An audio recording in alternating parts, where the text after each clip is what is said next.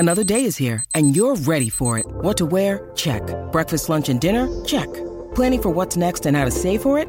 That's where Bank of America can help. For your financial to-dos, Bank of America has experts ready to help get you closer to your goals. Get started at one of our local financial centers or 24/7 in our mobile banking app. Find a location near you at bankofamerica.com/talktous. What would you like the power to do? Mobile banking requires downloading the app and is only available for select devices. Message and data rates may apply. Bank of America N.A., member FDIC. And welcome back to Scavtalk, everyone. In today's episode, we're going to be discussing some relatively light news week. We got on the agenda, ETS testing has been announced yet again. There is another hunt tournament, this time for the OCE region on the 29th, which we'll talk about what that means for Wipe. Plus, we got confirmation of the continuation of the weapon cases that spawn a bunch of high-tier loot in them that are in the game.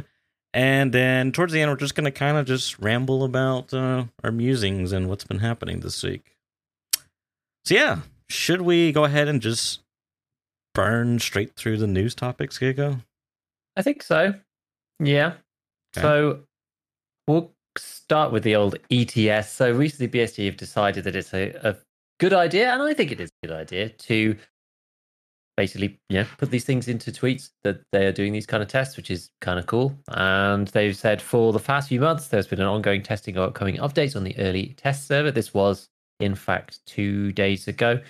They said currently the testing of the new matching server system is available, whatever that means. It says we invite all participants who received access to the ETS server to join the testing and leave the feedback on the Discord server, as well as in a special feedback form in the launcher. We thank the players who are actively involved in the testing the upcoming updates. Your participation and feedback allows us to quickly fix bugs discovered during testing and speeds up the release of updates for all other players.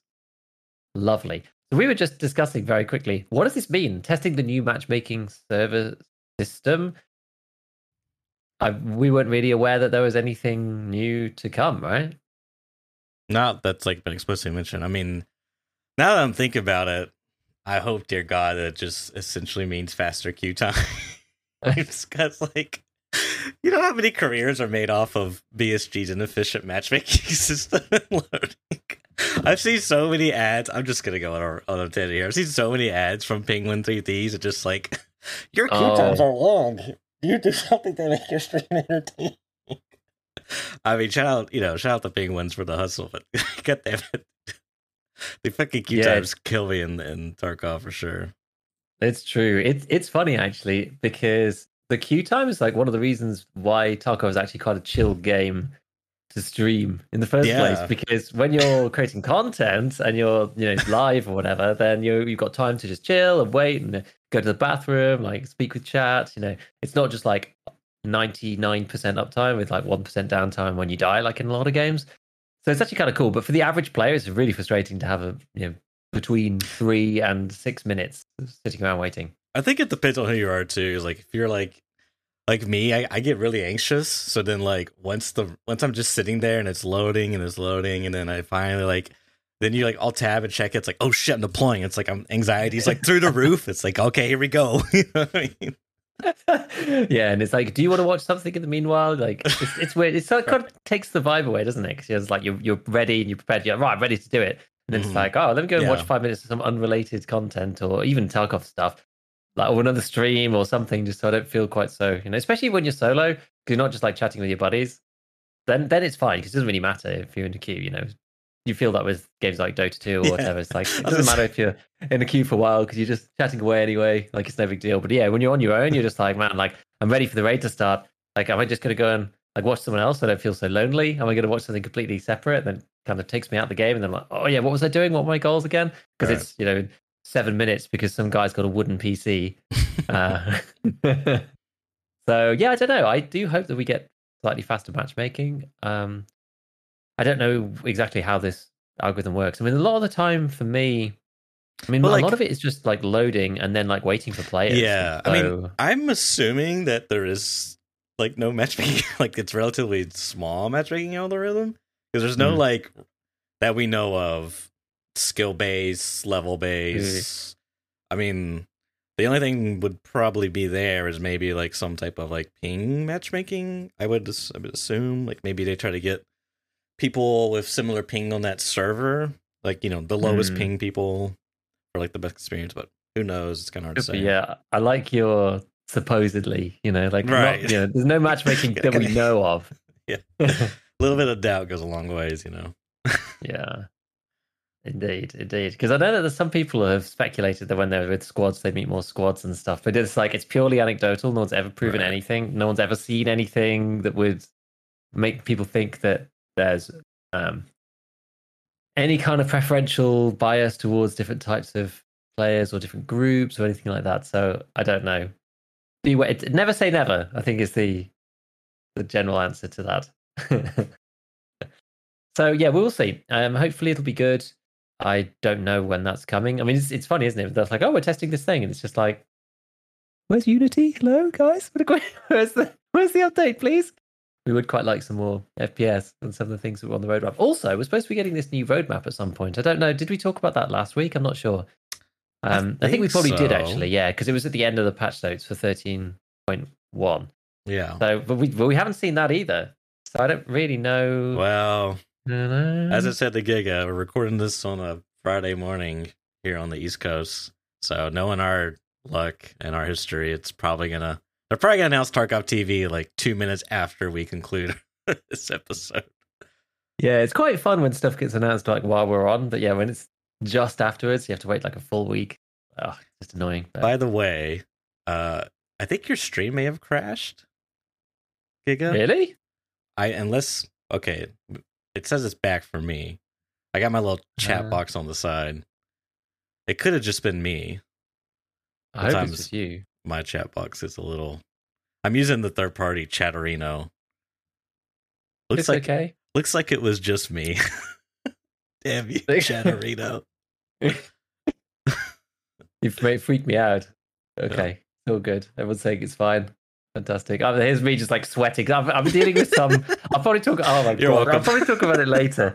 But like that's like hit me right in the pain point right now because I'm like dealing with some issues. So well, I'll talk about it later on. I'll complain about it because there's all sorts of stuff that I've been looking at recently. But anyway, what were we just talking about? Like I've lost my train of thought now. Matchmaking on ETS. Oh yes. That's where we were. Yeah, and exactly what that's going to be. Well, we'll see. I suppose we'll see. Oh yes, and then we're waiting for an updated roadmap. So I mean, hopefully we do get that soon. I would like to see. Like, surely they know what they need, what they want to do. I like how they're like, "Oh, we're going to release a roadmap soon." Once we figure out like what in God's name we're actually doing here. Yeah, I mean, if I had to guess, they're probably doing a cutting off list. Like, okay, what's going to be in this patch? Like, what can we like remotely promise with some confidence? I'm assuming. Yeah, because it's all up in the air now about wipe timing as well, and like no one really knows if there's. It's kind of just like stretched off. I keep getting asked in my stream, and now I'm like, I don't really know anymore. Like I can't even speculate because I imagine that they want everything to be stable, but like so far, I mean, I guess like what would maybe be useful is just a quick sum up of what I've seen around on the other things that we've had.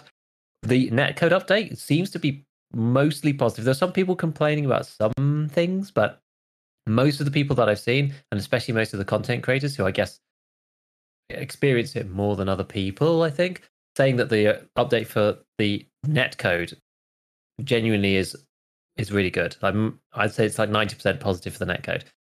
The stuff about optimization, I know we didn't get the FPS section, so it remains to be seen what that's going to do. But other things, like no one's complained too much about the audio. That's generally a good thing. But like FPS in this latest update seems to be all over the place. And some people are saying that there's like a new memory leak. Some people are saying that there's like more problems. So I think like the performance stuff is actually slightly more problematic in some ways, especially Streets. Like lots of people complaining mainly about Streets. Like most of the other maps run fine for most players, but it's the Streets stuff that's problematic. And again, that links into my own issues. So yeah, I'm just not really sure what's coming when we're going to get the wipe, and I don't really know. Like my original prediction everyone was just like, oh, it could be. Remember, like it could be a May wipe. Do you remember this? Like, oh, it's gonna be a May wipe, and then it's fast wipe of patch 14. Yeah, do you remember that? Like a couple of months ago, like 2 months ago. And there was just like absolutely no chance. It's just like there's no way it's gonna be early wipe, no chance. And I called like the 13th, which was yesterday, and that felt like I was quite far out in my predictions, like quite a long way away.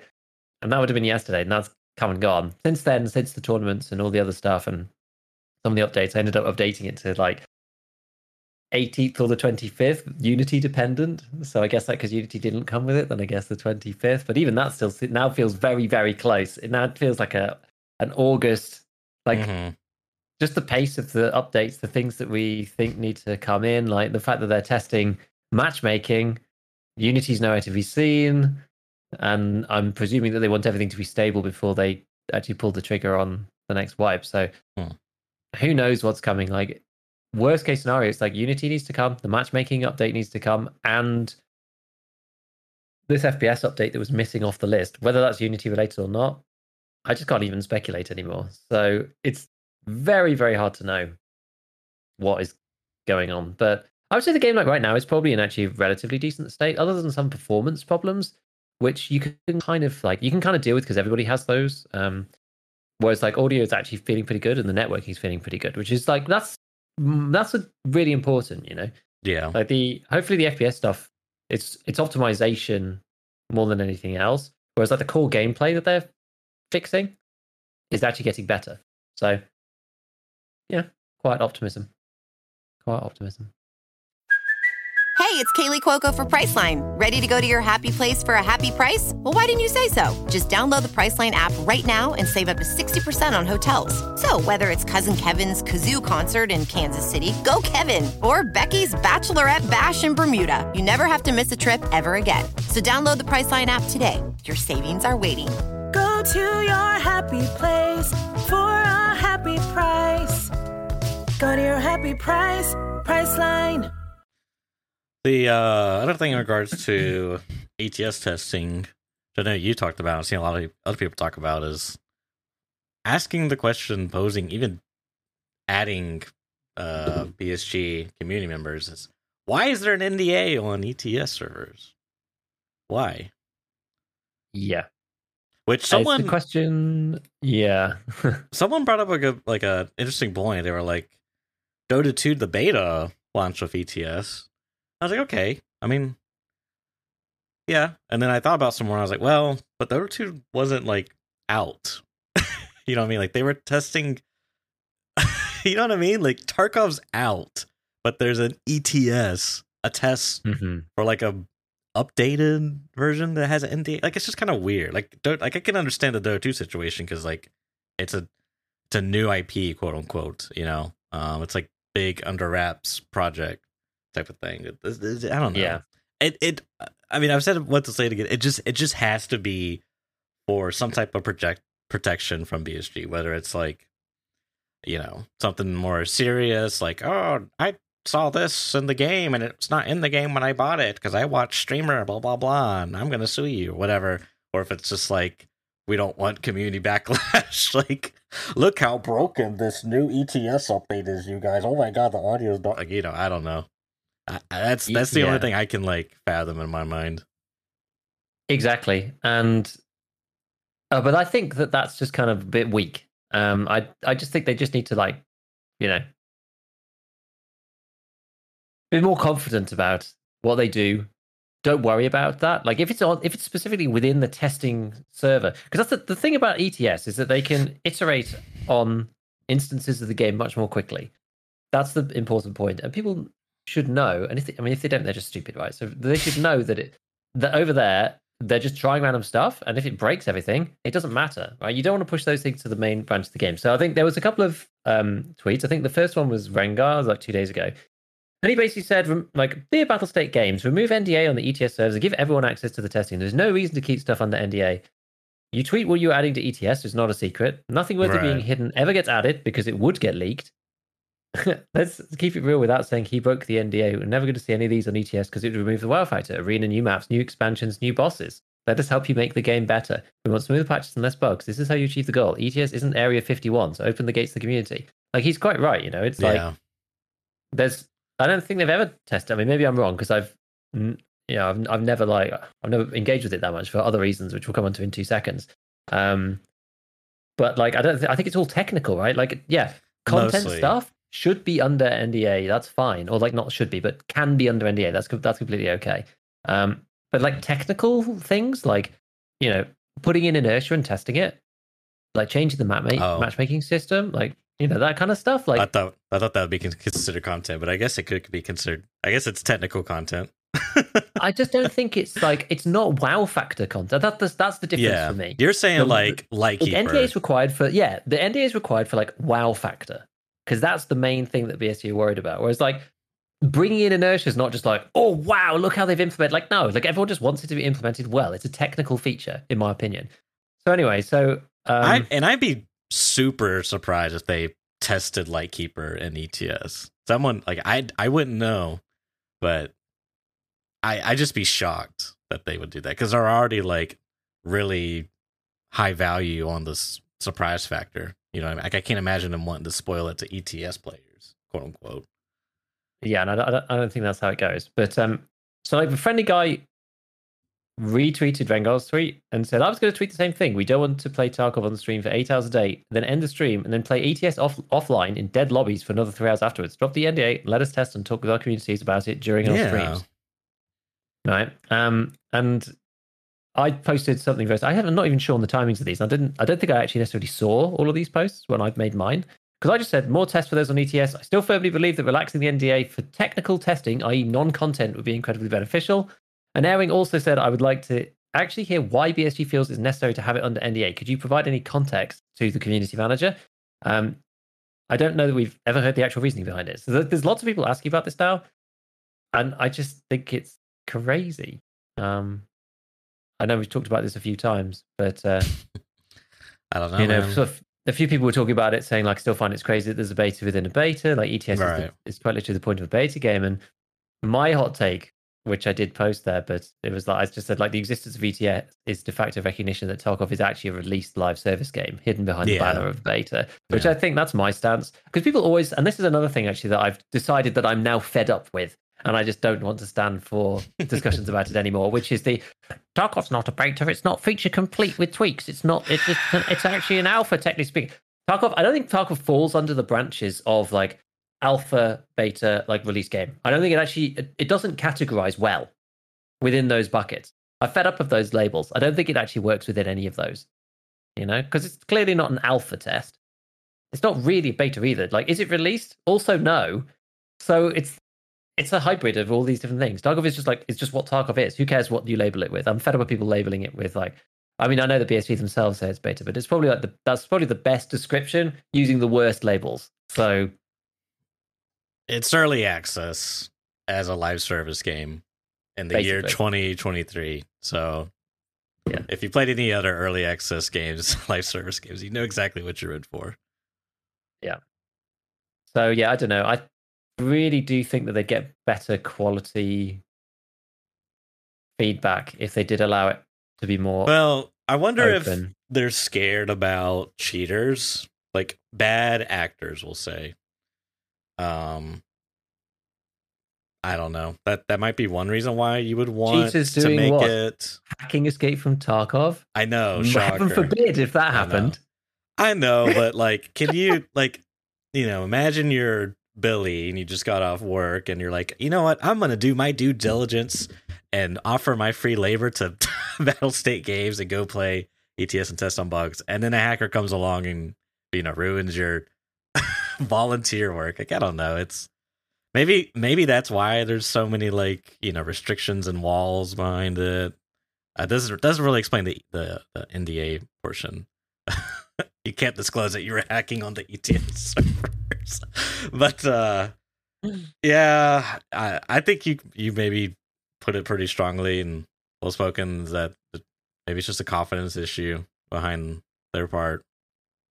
Yeah, like I understand why it exists. This is the thing. I just feel that they could do it better, because some people say like, oh, I don't even know why this exists. Tarkov's supposed to be the test game. It's like, yeah, you don't want to just roll out like half scuffed like matchmaking changes to 100,000 concurrent players. That's not a sensible idea.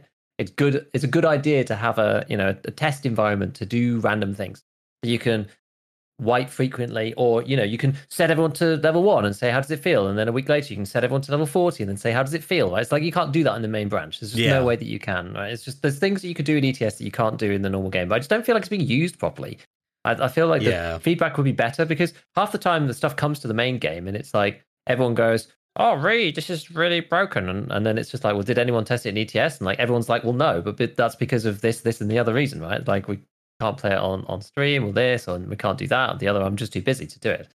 So, yeah, I mean, and I think the fact that like one person could stream it, and then you effectively pull the chatter's feedback as well, like your community's feedback. I think there's like some value in that as well. Yeah, I think so. Because not every, and this is the thing. Somebody I was having a discussion with, and again on Twitter, was basically like, "Oh, we've made the main game redundant," and I was like, "Don't mistake what I'm saying. I'm not saying that ETS should be open for like everybody. I still think that you can make it.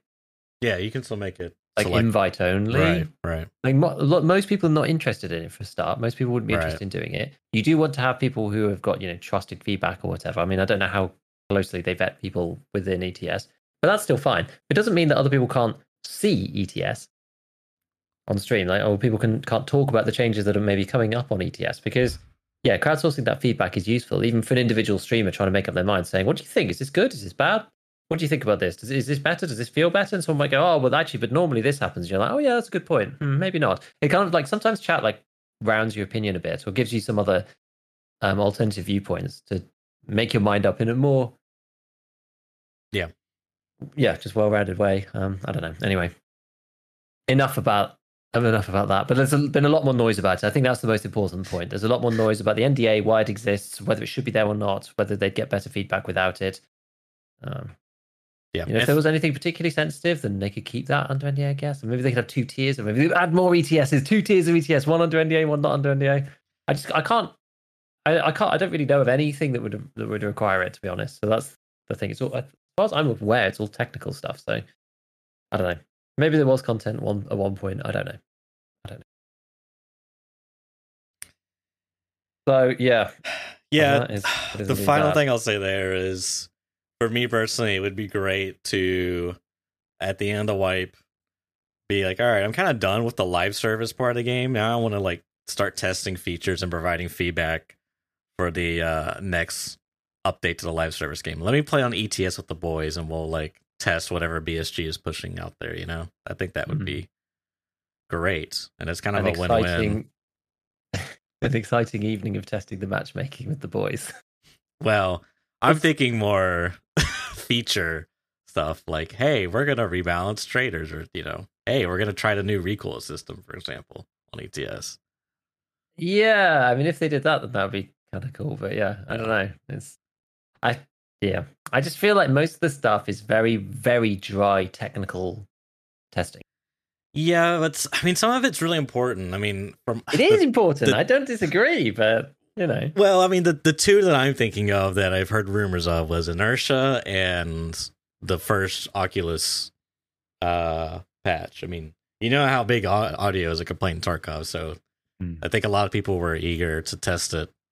And Inertia 2 was like a big, contentious topic, so I can see both appealing. Like the matchmaking, not like, I don't know.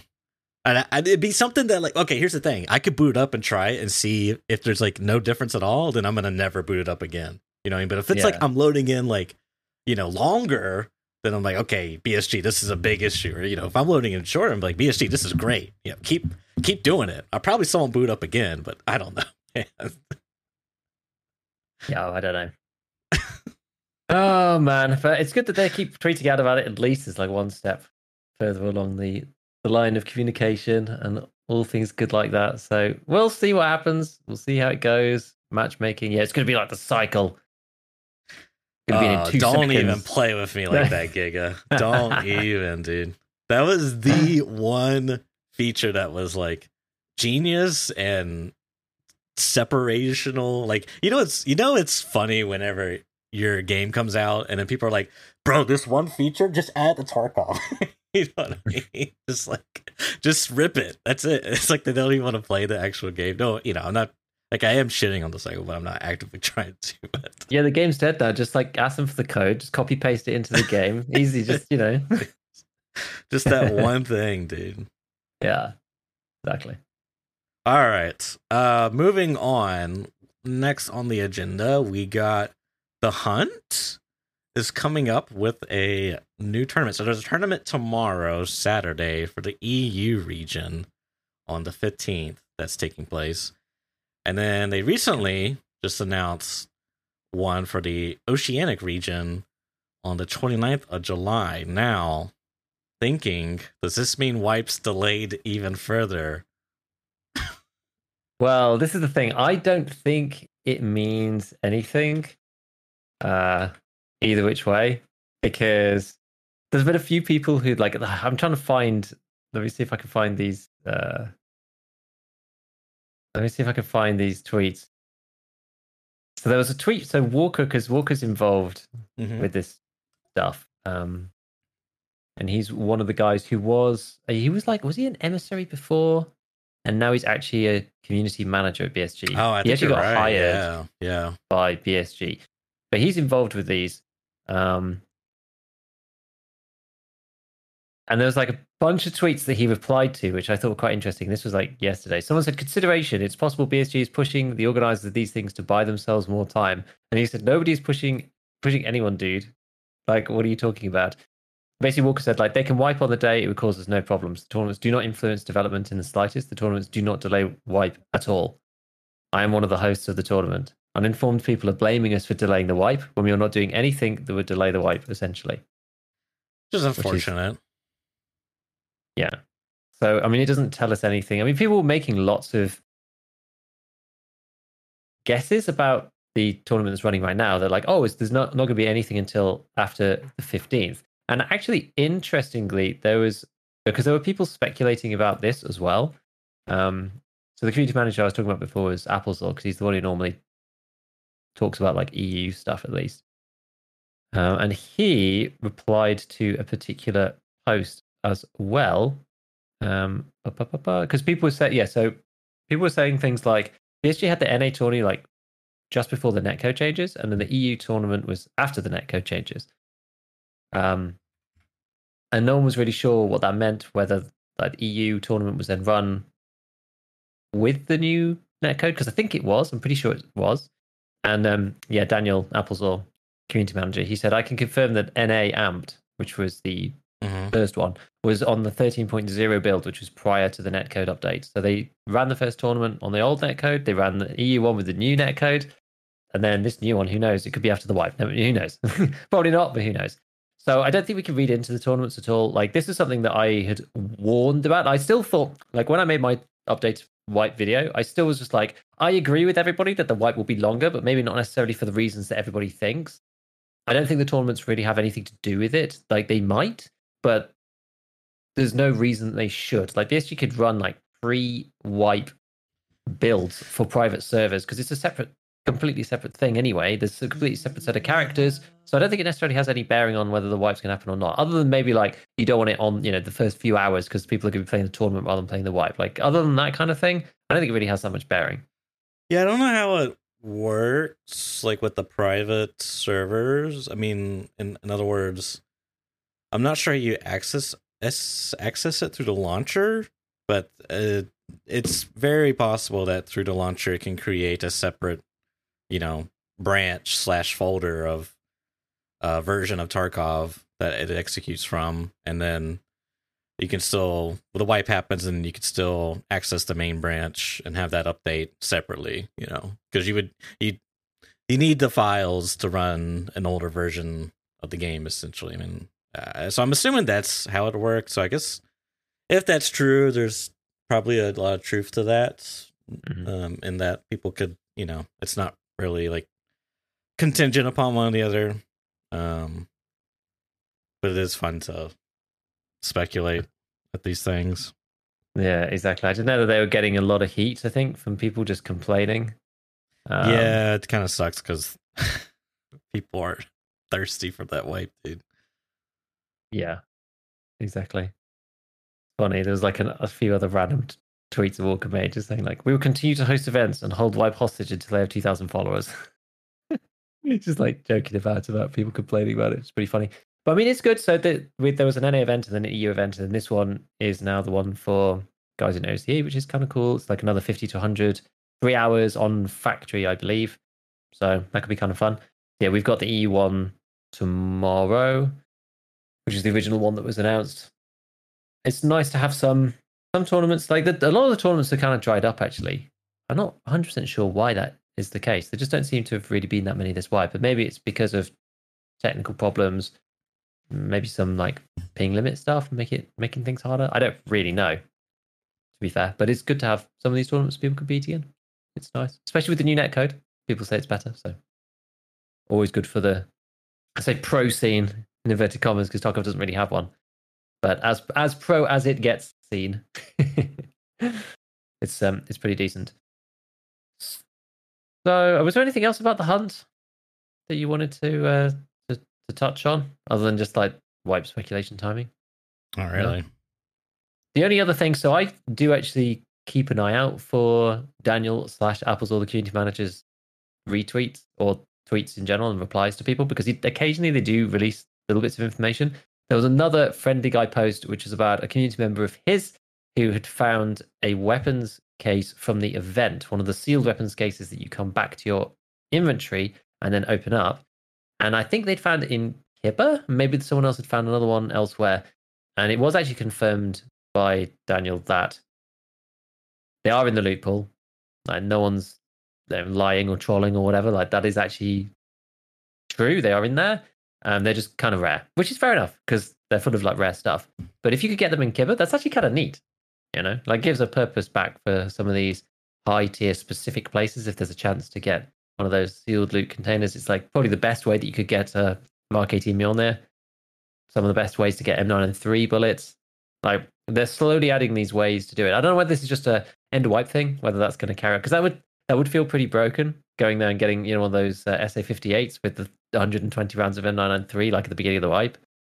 So I don't know whether they're going to get rid of them at the beginning, and this is just a continuation of the end events. But broadly speaking, I've always wanted a better way to go and actually find these things if you want to go and do them and go and get them. Because the other alternative is just to go through the normal game, progress, and craft M61, right? But you could, in theory, go to Kipper 10 times, then maybe get like one weapons case, and then in that, it could be the SV98, it could be the Mark 18, it could be the grenade launcher. You don't really know what it's going to be. So again, you're gambling, like rolling the dice as to what it might be. You might get lucky. You know, I personally think that the SA58 one is probably one of the best ones because you can buy all the guns really. Like, yeah, the Mark 18 with its AP ammo is like insane and crazy, but for the most part, just having a huge stack of M993 stops you having to craft M61, and it's probably one of the better ones, even though you probably just go and sell the FAL outright. But yeah, I've always wanted more of these ways to farm this like high tier stuff. So we'll see how it goes. If they make it rare enough, then it's kind of all right, but not so rare that you never see them. So middle ground. But yes, it's interesting when we do get actual confirmation of these things from BSG. So yep, it's still in the game. They're still there. You can still get the weapons boxes as of now. I think it's cool. I like it. Cool. It's good. So I think is that all the news? Is that everything that we've actually had out in the community? Yeah. I believe so. There's not been that much going on. And yeah, everybody is still speculating about wipe and all of that stuff. But at this point, we really have no idea. And it could even be all the way out to August. Who knows? There's really not any indication as to when it's going to be at this point. We don't really have anything else. What we really need is we need this updated roadmap. Yeah. That's the thing that we should be waiting out for. I actually am not sure if the Abdorboss event is still running. It might be, but I haven't really checked because I've been playing hardcore, so I've not really been looking to do that. I think it is. I think the quest still is around. After they removed all of the like damage mitigation stuff from all the stims, and Abdorboss still gives you like 1,000% damage increase. I think that's still around, but hopefully we'll get something different. I don't think many people like that quest really because it's just incredibly difficult to do. Very challenging. I mean, see, I wonder how people are actually doing it versus the number of people that aren't participating, which the people that aren't participating actively make the people that are participating more difficult, more challenging. So there's like a little bit of like a difficulty scaling balance issue, perhaps. Like it's kind of a weird relationship because like if the quest is too difficult, then potentially more people are going to stop doing it, which compounds and makes the quest even more difficult to do, you know? It's kind of weird. Yeah. Yeah, it is strange. I think so. Glorious finished it, and he has. I say, but right. I don't want to take anything away from Glorious, but he has max immunity, which means that you have a 50-50 chance of not getting the negative. So you just pop the thing. It just gives you strength and endurance, and then you run around and have to kill 20 players. Obviously, you still have to go and do the stuff. You have to then not get killed when the stim does activate. I think Axel did it without max immunity. So I think Glorious was maybe the first one to do it. Mm-hmm. So because in some of the raids, like he didn't have the damage increase. And somebody so was what? There's a chance like, that you don't get the debuff. Is that max immunity gives you like a 50% chance of not taking any debuffs from a stim. Gotcha. And so it makes the event a lot more straightforward. It's still really hard, right? You still have to kill 20 players without dying or something, which is, not easy. So Glorious is still an absolute legend. But obviously completing it without the max immunity is like a whole different ball game. Apparently when he got a debuff, he extracted. So basically you just like go in 50% of the time, you just leave straight away so you don't get hit. I mean, that's fine. Like, you metagame the event to complete it. That's fine. Like I have no issues with that whatsoever. But as somebody else put it, they were like, no one's taking anything away from like how good Glorious is. He may well have just been able to finish it anyway, right? Even with it. Yeah. But there's a difference between killing 20 players without dying and killing 20 players without getting hit.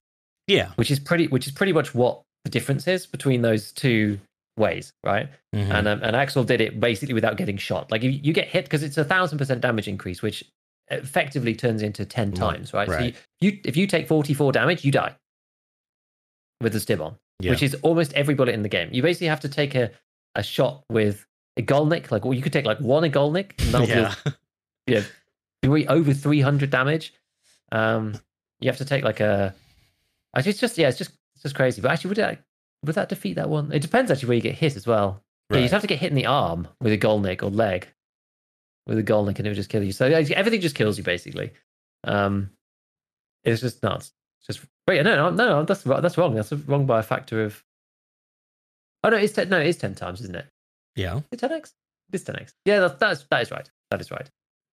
So anyway, doesn't really matter. I think like a very, very small fraction of the player base actually are going to finish that event, but it's probably the least popular event, I would say, so far, because it's just like it's so unachievable.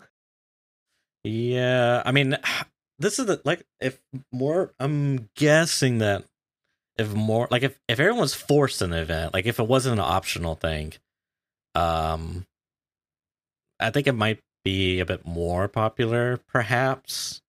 I don't know. That's kind of a strong statement, but the reason I say that is because the playing field's a bit more even than like everyone's one tappable. So it's like more reasonable to achieve for the average person. It's effectively as if the event didn't exist in the first place. Like you just changed the game state rules, essentially. You have now 1 HP instead of 400. So now you just metagame that. But now that there's like this weird opt-in, opt-out, I think it kind of makes it... I mean, I'm curious, did anyone actively seek to ruin people's eventing? Like, did you go and do some PPSH or, anything like that? I didn't, but I did suggest it because I think Wilders was talking on Twitter about the event, and he was just like, oh, well, I'm never going to do this. And I was just like, I said, the game plan for this event is don't take the stim and run around one-tapping people with the TOS. He was just like, you've saved the event for me. I was just like, yeah, you just have to go underground reserve or factory or whatever and just one-tap dudes, with like horrible guns. It like if I was still playing, it sounds something I would try. That could be fun. It'd be more fun that way than actually trying to do it, I think. That's kind of what I'm thinking. Yeah. So yeah, I think it's still in, but I hope that it swaps out. Like the airdrops event was really good for everybody because that was great for the average player because they could get out with some like juicy stuff without having to do anything crazy. You just like obviously you had to go and lug the thing out of the raid, but you could like wait to the end if you wanted. Like you could farm them fast if you were quick, if you were confident, and if you were experienced. But if you weren't, because there were like 5 in a raid, you could just wait till one of the last ones, and like most people wouldn't be there anymore. You could just go and get them. So that actually allowed the average player to then like gear up and get stuff like way beyond what they usually would. Like you say, if you're like level 2, 3 traders and you're picking up these airdrops, they give you like crazy ammo. It's mainly the ammo, and give you awesome stuff to be able to fight other people with. And even for the more experienced guys, it's just like, oh, I don't have to now craft this in the hideout, and just a nice boost. Whereas this event probably was the worst one so far, I think, just in terms of like most people just shrugged. It's like, at best, I'm just going to one tap the Chad. I wonder if this is more like, if in BSG's defense, if they engineered it so that way it was more geared to like a very particular type of player. Dare I say the S word, streamers, for all you who are wondering. Like, S word, what the?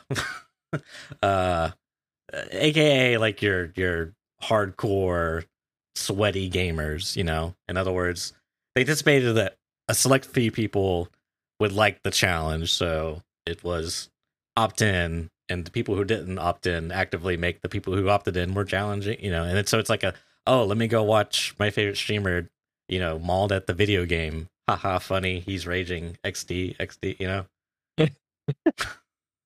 I swear that's Tarkov streaming culture in a nutshell. It's like, yell at the video game. So funny. Lil W. Watch the abuse, yeah. Yeah. I know, I don't know. I don't know. They do seem tailored at a very small fraction of the community in some instances, which is fine. That's okay. But it would be nice if they're a bit more varied. Like there seems to be, they've done the ones before, and then we've already talked about that are more varied and allow more people to access them. And this is just, like, doesn't really seem to be it. So, question: is this worse than, because I've seen this pitched before, is this worse than the water event? Do you remember the water event? Yeah, it was awful. That was probably one of the worst thought out events ever.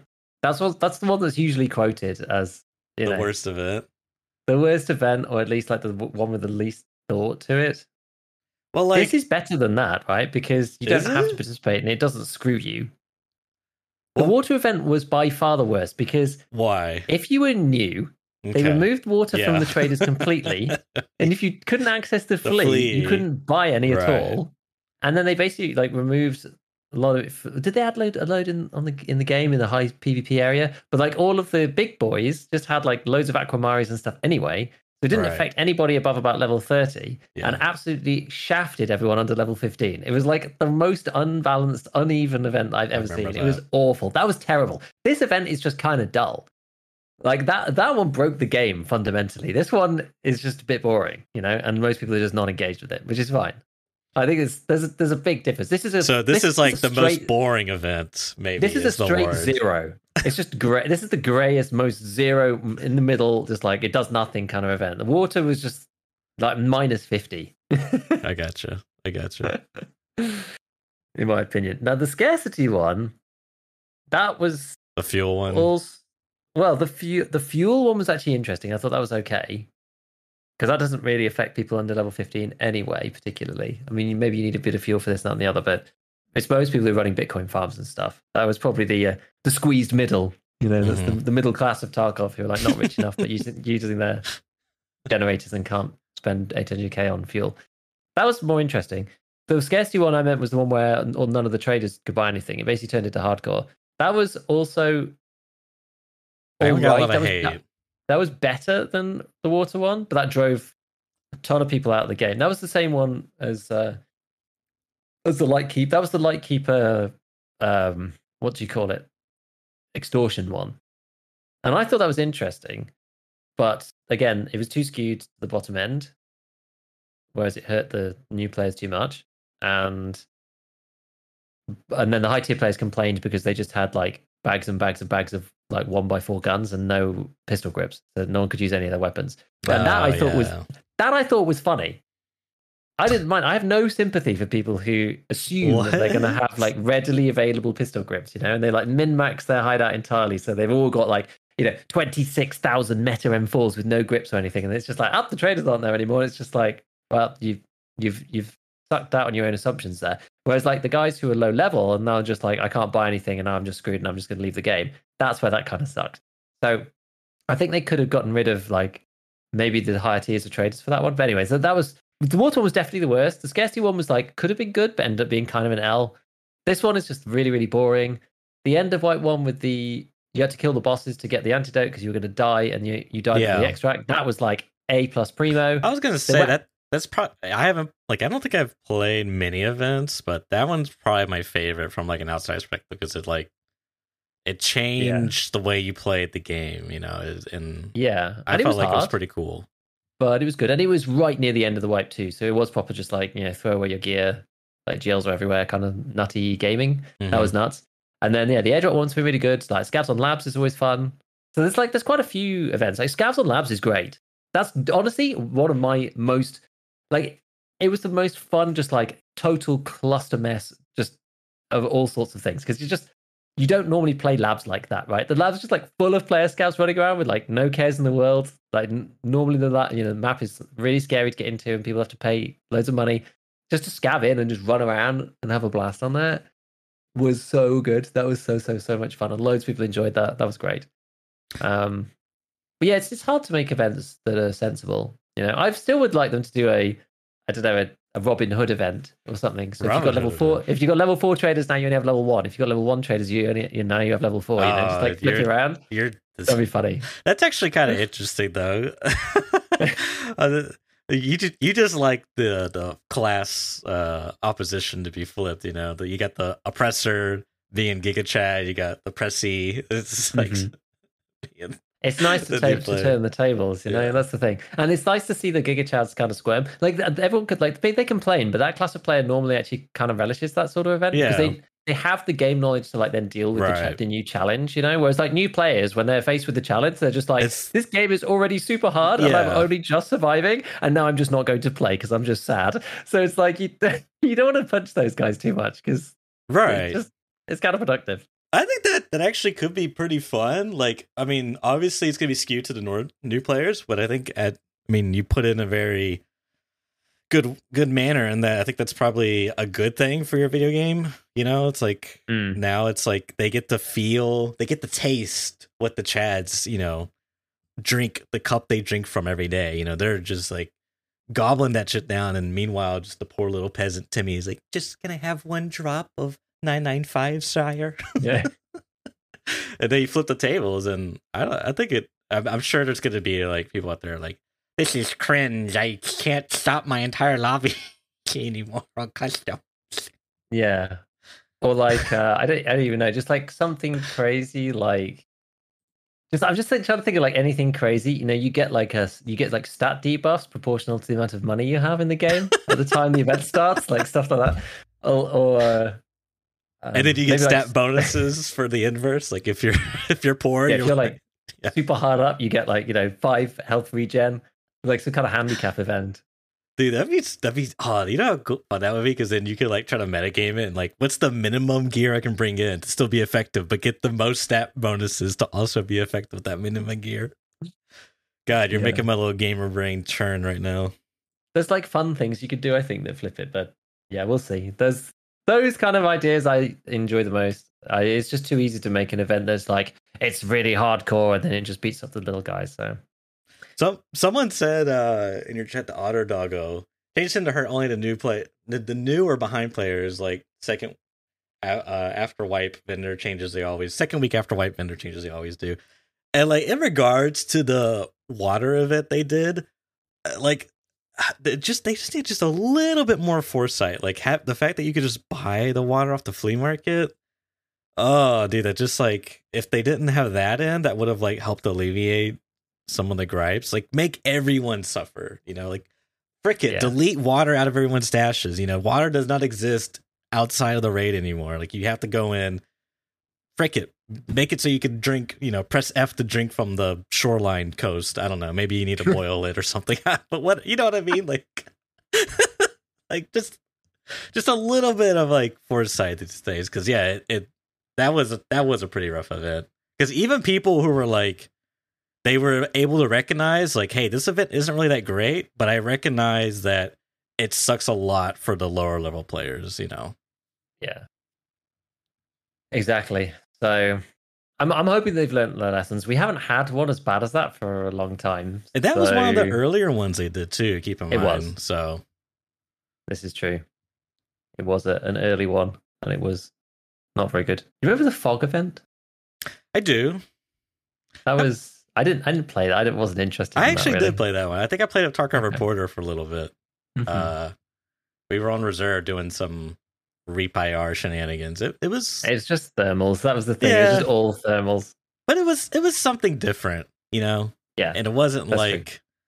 I guess it still kind of sucks for the, you know, low level players who are getting thermaled, but I mean that's when it's just like, I don't know, there's gotta be something you can do there. This is why, like, I think the toxin event kind of worked, because like you had one clear goal and you didn't have to like yeah, if you don't have as much gear, it's still difficult. But like you could like reasonably kill the boss, get the thing, and like win. You know, I thought you could kill someone else that had it and, you know, popped it. I think it's kind of neat. I and like normal that scavs had it too. It wasn't just the bosses. You could go and farm the normal scavs as well. So it wasn't 100%, but they did have them sometimes. It was like 1 in 4 or something. So yeah, it was cool. No, I don't know. Yeah, it's definitely gotten better, for sure. But yeah, this latest one is a bit dull. That's all I will say. When you need mealtime inspiration, it's worth shopping Kroger, where you'll find over 30,000 mouth-watering choices that excite your inner foodie. And no matter what tasty choice you make, you'll enjoy our everyday low prices, plus extra ways to save, like digital coupons worth over $600 each week. You can also save up to $1 off per gallon at the pump with fuel points. More savings and more inspiring flavors make shopping Kroger worth it every time. Kroger, fresh for everyone. Fuel restrictions apply. At some point, I was going to transition into talking about hardcore, but I can't remember where that was. There was a really neat segue at one point, but we went off so much on tangent about events that I ended up just losing it. But don't you hate that? Yeah, I mean, I've been carrying on with the hardcore, which has been interesting. It's been kind of better. Like when the events were on, it was actually kind of crazy. That is actually the reason why I ended up getting like super Gucci geared, because somebody had like all the stuff from all the bosses who I ratted out in D2 with them MP5, and that was like my original come up. But yeah, since then we played like quite a bit more of the hardcore game mode. It's been an interesting journey so far. It's like it makes you think about the game a bit differently as well, but also some of the downsides of like hardcore itself and some things that are maybe a bit unbalanced about the game mode, just kind of by necessity, right? It's just like the way that the game is structured. There's certain weapons that you can't really use because you're just never going to get the ammo. Like I picked up one of those 357 revolvers, and it's like I don't ever find the ammo for that ever. Like not ever. It's just so rare in the loot pool that I'm not even going to keep it, which is one thing. And then obviously like 9x18 and 545 guns are like there's just bullets for that all over the place.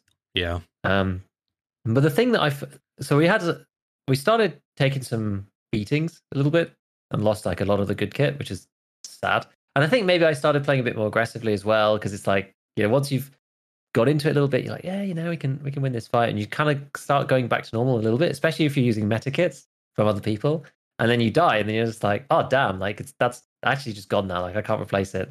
And I was still getting into the mindset, I think, of hardcore, but I ended up drawing up a little list. And one thing that hardcore has done, which I kind of didn't really think about beforehand, is that obviously the barters are extremely, extremely, extremely important, because they're the only thing that you can actually do and kind of tailor what you get based upon the things that you bring out, because you can't use money to buy anything. You can use the barters from the traders. So you're very tied to what those barters actually are. And the biggest problem that I've had is headsets. Headsets, honestly, are the biggest problem for a hardcore run, in my opinion, unless you're killing players all over the place, which like I certainly am not. I think I had my 5th player kill yesterday. But most scavs just aren't wearing headsets, it seems. Maybe I think I've also got a little bit unlucky. I've had a few different headsets here and there. But I would say 75% of my raids, I've not had a headset on. It makes it extremely difficult, even against scavs, because you just hear them from so much further away now, especially with the audio changes. And there's only one barter for headsets at Prapor level 1, or at level 1 traders in general, actually. Which I think it's Prapor. It's one paper for a GSSH. Oh. But paper is actually pretty rare. Yeah. Like, you don't see it that often, and there's a reason why it's like 40k on the flea, because it's just not an item that spawns that much. Yeah, wow. so it's used for the water filter craft, and it's also used for the Intel dock craft. That's right. But that one's really long, so that one shouldn't necessarily have... It's not like people can churn that, so that shouldn't have a huge impact. But the water filter one is a bit shorter. But even still, if there were loads of them, then it would be cheap anyway. You know, something like power cords are really cheap. In the wires craft always makes sense. It always makes money because wires are expensive and power cords are always cheaper, like almost always. But paper's kind of expensive, and so that gives you like an implication for its rarity in some ways. And yeah, I mean, I've not really found any. So it's really tough. Like, most of the time, there's multiple ways of getting the other things. Like, at one point, because I just wasn't focusing on it, I was really struggling for like basically bags and rigs and armor. And that was tough. And it was just like, man, I have to like, do I want to take this gun in if I'm not wearing any armor? Like, I'm going to get buckshotted by a scav and die in one shot. Or like, and a scav with HP and an SKS, I'm just going to die in a one hit. Yeah. And so I've ended up like drawing down a list of like the things that I need, like a shopping list of the things that I actually need. You know, bags, I've got like AA batteries, soap, the red toothpaste, hard drives and DVDs, the like PSH helmet and tea. But if you get any of those items, you can buy a bag with them in some form. The armor is like, you know, the half masks, propane, horses and pom-pom hats and max energies. And that will get you an armor of some sort. It's like, you know, either between a packer, the class 3 steel one, yada yada. And then rigs, it's like, well, the slickers you can turn in for a scab vest, which is better than nothing. And because it makes it really hard if you don't have a rig. And then like milk and oat flakes gets you like that sniper one. And then you can also turn vita juices into slickers as well via that like chained barter to get more scab vests. So that's actually kind of all right. But yeah, it's just like the headsets have just been super brutal. But like after focusing really hard on those items, we've now kind of got to a stage where it's like, okay, we have a few things now. I actually have a couple of the different types of each item and the ability to actually get them. So it's either the items in my inventory or I've got it on its own. So now we can have like a bag and a rig every time we go in, which is good. But yeah, it's tough, honestly. It's tough on those parts in particular. And I think it's the other thing that it's brought back to me is just how it's easy to underestimate scavs once you're a higher level player in the game. And higher level, I mean literally just character level. Because I very rarely... Like, scavs don't often just one-shot you in the head. They do sometimes, but it's not that rare. So it's not that common. And it never really happens to me on my main character. Like, I've always said that. Like, I never really have an issue with scavs. It's partly just, like, knowing where they are, knowing how to deal with them, yada, yada. On my hardcore run, the scavs are a real issue.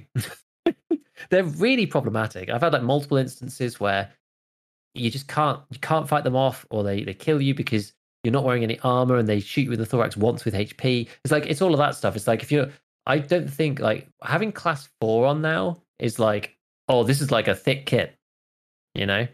And if the scav's got PS and even T45M, he'll 2-tap you in the thorax.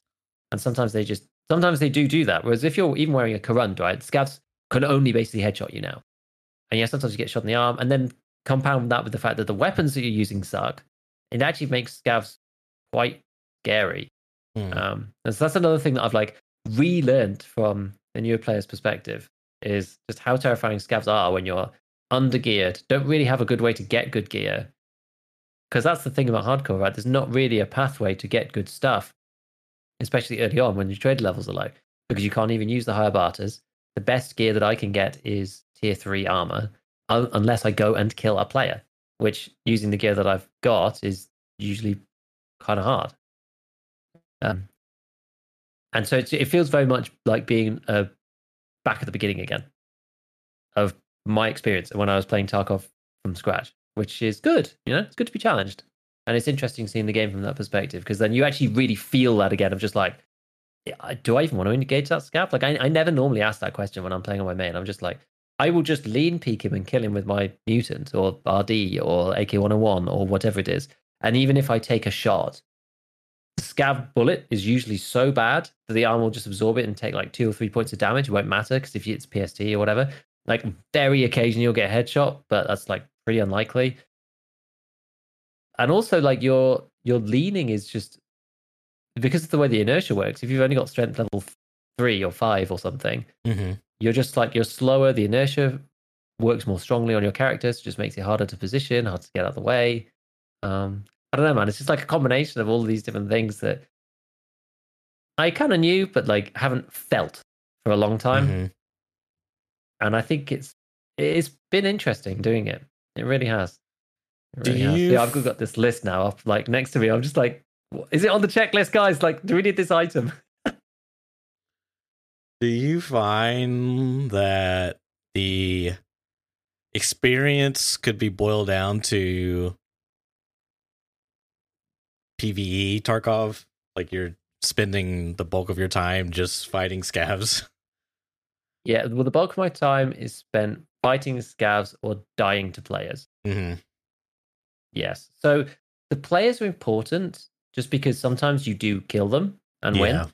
But they're important to stop you from just like roaming around the map in the areas that you know the players aren't. Because scavs are very formulaic in many ways, even now. And they are more canny than they used to be. You know, they will like run behind cover and then like lean peek out and shoot at you and stuff. So they can be a bit of a pain. But yeah, the PMCs are there just to catch you out sometimes. You know, people are in unexpected places. I had a really sad one. So we were on streets and we killed a guy. We surprised him and he was on a loot run through the post office buildings upstairs, I imagine, or I think he was in the upstairs section.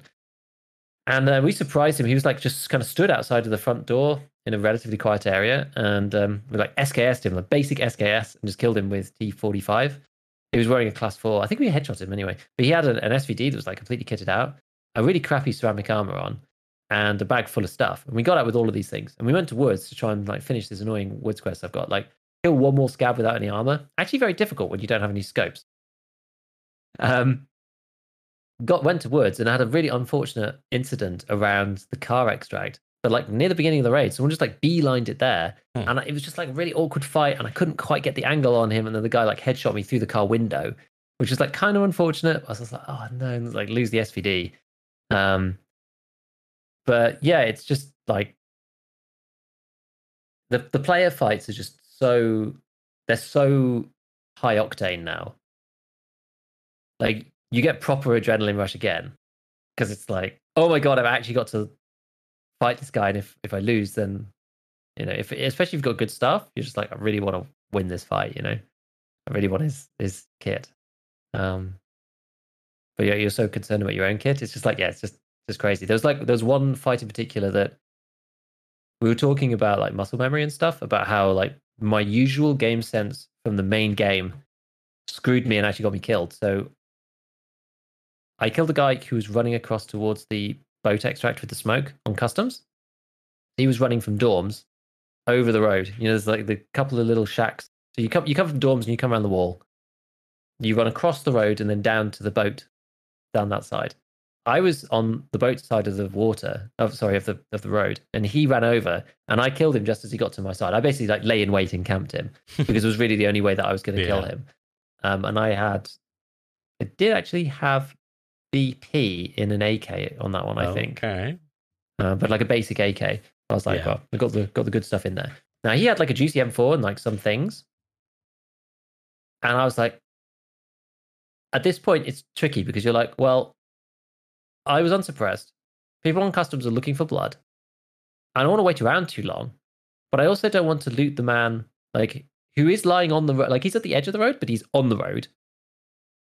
If there's a second, right? Because you know the usual principle of Tarkov is there's always two. There's always another.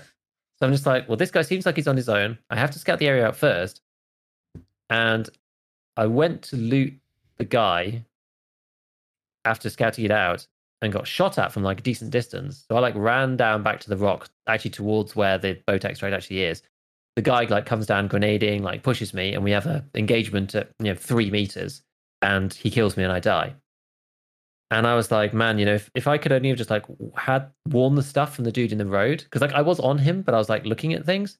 And I was saying to chat afterwards, I was like, my usual muscle memory failed me there, because what I should have done, like my kit was so low grade compared to his. I should have thrown all my things on the floor, run up, opened up his inventory and just gone became him, and just become him, and then run back to my stuff, right? Because then I could min max it away from the road and whatever. But because I didn't do that, I lost the chance to loot, and I think that's like it's not in my usual muscle memory, because normally when you're looting somebody, it's not like every single item is an upgrade.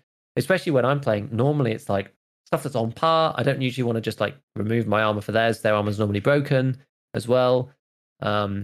Usually I like my guns. I think most people make average guns. So I usually prefer the guns that I have myself.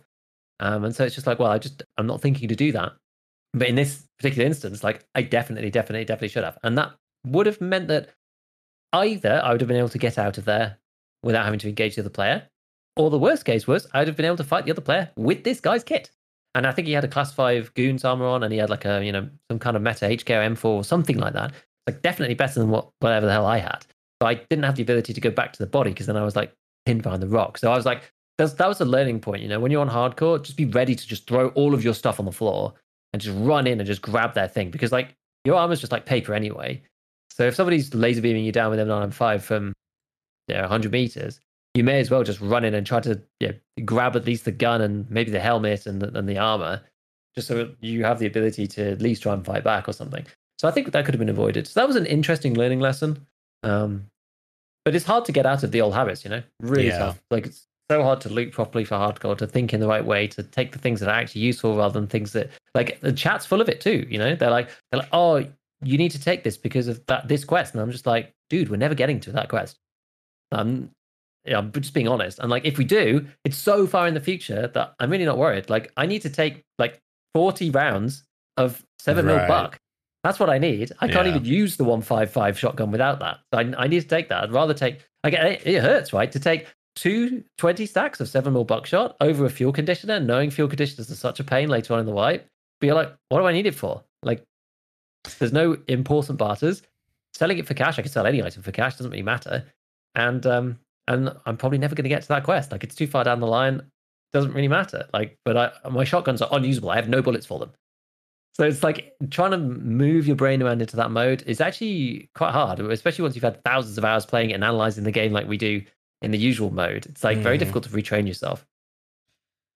Yeah, it's interesting because in regular Tarkov, you can sort of like do both at the same time, or you can just sort of ignore building up your stash supply and just throwing yourself at quests because you have Scav, right? To get like resources for your PMC. You have traders, money. Whereas in hardcore, none of that really is applicable. So you do kind of spend more of your resources on just having resources, to avoid the wretched experience of hatchet running. And then once you have like a decent supply build up, I think, then it's a good time to start doing some quests to sort of help get you a little bit more access to some barters for like some additional resources. But I think it is fun getting finding like actual value or usage in a lot of Tarkov's content, because a lot of it's kind of useless. Maybe not all of it, or it has like very limited uses at best. But it's funny, like the barters you just never use normally, right? It's like a couple of them that are really good, and you just select from those, and you use the fleet to source the items, right? And then it's like, okay, those are the ones I'll use, and then everything else I'm just buying cash. Whereas like now it's like it's really good practice for the wipe, genuinely, because it's like using the crappy guns, knowing where to get the stuff from, just getting practice with that, knowing all of the barters early on for all the useful things. Like that's actually quite a big deal, up to level 15 at least. That will certainly help a lot. And I think the main game will feel a lot easier when I come back to it after playing hardcore for a month or something. Like we've been playing for like maybe 2 weeks now, 3 weeks. So we're level 11. Not going too badly. I think it's like 50-50 survival rate, something like that. Learned a lot of lessons along the way. So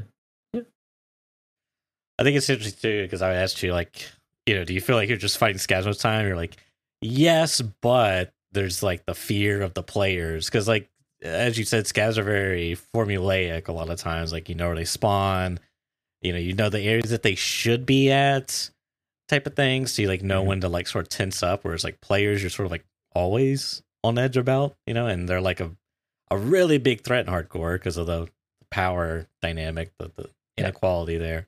But it's also kind of fun because when you do kill the player, you're like extremely giga rewarded most of the time. Like even if they are like a newer player, they probably have some stuff that like just means a lot more to you than it does to them, probably. Yeah.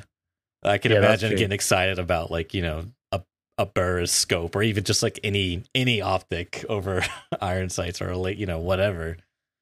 So really, yeah, because the scopes are problematic as well. It's like, and then also even just the mounts. I was just like, at one point I was like, I had scopes, but I had nothing that had a top rail, and then I had like a PSO, but then I've got nothing with a side rail. I'm like, I was just like stuck just with things and not being able to use them. I'm like, man. That's why I really think a nice quality of life for Tarkov in general would be to, I don't know if it'd be like mechanic level 1 or something or whatever, but just have like one of the traders just have every single mount in the game, and then take all the mounts out of the loopholes. Like you could say there's some interesting parts where it's like, oh, I found the grip that I really want, but I don't have the mount for the right handguard I want.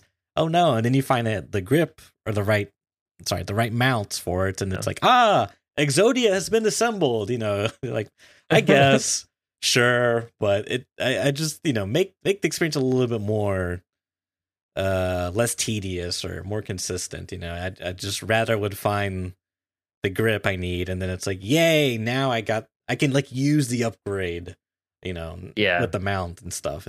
I like that a lot more. I think those kind of things are okay for stuff like, meta things or whatever. Like we talked about this before a little bit, things like the Mark 18, maybe you find it in pieces, or like, the meta, the Troy handguard and the rail come separately. Who knows, but for the most part, I think they just should all just be there, right? They're like utility things. There's no like, oh, wow, I finally found my M-Lock 4.1 inch, that's not really how it works. So yeah, I kind of agree with you on that. Yeah. The one final thing I was going to say, I was going to pose like, well, Giga, you're basically fighting scavs. Why not just play Tarkov SP at this point? You can get the similar thing. Which I'm waiting for it to update to the latest branch. They may hold off. I don't really know. Sometimes I think they do this when it gets close to the end of wipe and stuff.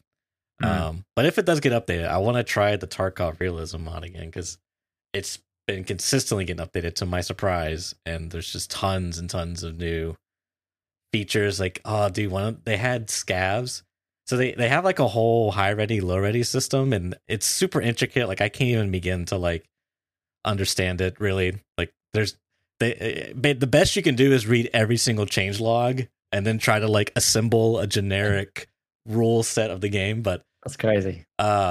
They have scavs now have like an idle stance where they have their guns in low ready. I was like, dude, that's so cool, man. But when they're like alert, then they have their guns in like high ready stance. Like, oh, dude, that's so cool. I love that little detail. I love. So, yeah, I might do that for a bit, just at the bare minimum, just to play with the new mechanics and whatnot. It does sound kind of cool. Like, I wish some of those things would come to the main game. I really do. Dude, you know what else they got is advanced hit zones. They have I was like really impressed. I was like, damn, can't believe they did this. But they have like, so armor has its own, like as BSG describes, it's like if you hit him like in the neck and there's nothing there, it counts as a chest hitbox.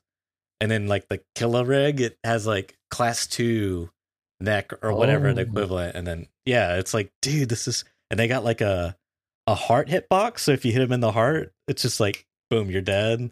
Wow. Spine hitbox where it does like it's a multiplier damage. It's like really impressive stuff. Like the guy, what's his name? Oh man, Fortain, I think. I might be saying it wrong, but kudos to him, man, because he's kind of a genius with his ideas and his ability to implement some of this stuff. Yeah, it is insane. This is the thing. I love the ingenuity of the modding community. I just wish that energy could be harnessed. I've said it before. Yeah. Which People do reminds some amazing me, things and love the game. So reminds me, I need to show you the recoil on that mod in particular and see what you think. oh yeah, I mean, yes, we do need to set some time to do it. experiencing it may not be the same as looking at it, but I imagine it would be interesting. And the modding system, that I know you're gonna love that. You're gonna nerd out about that.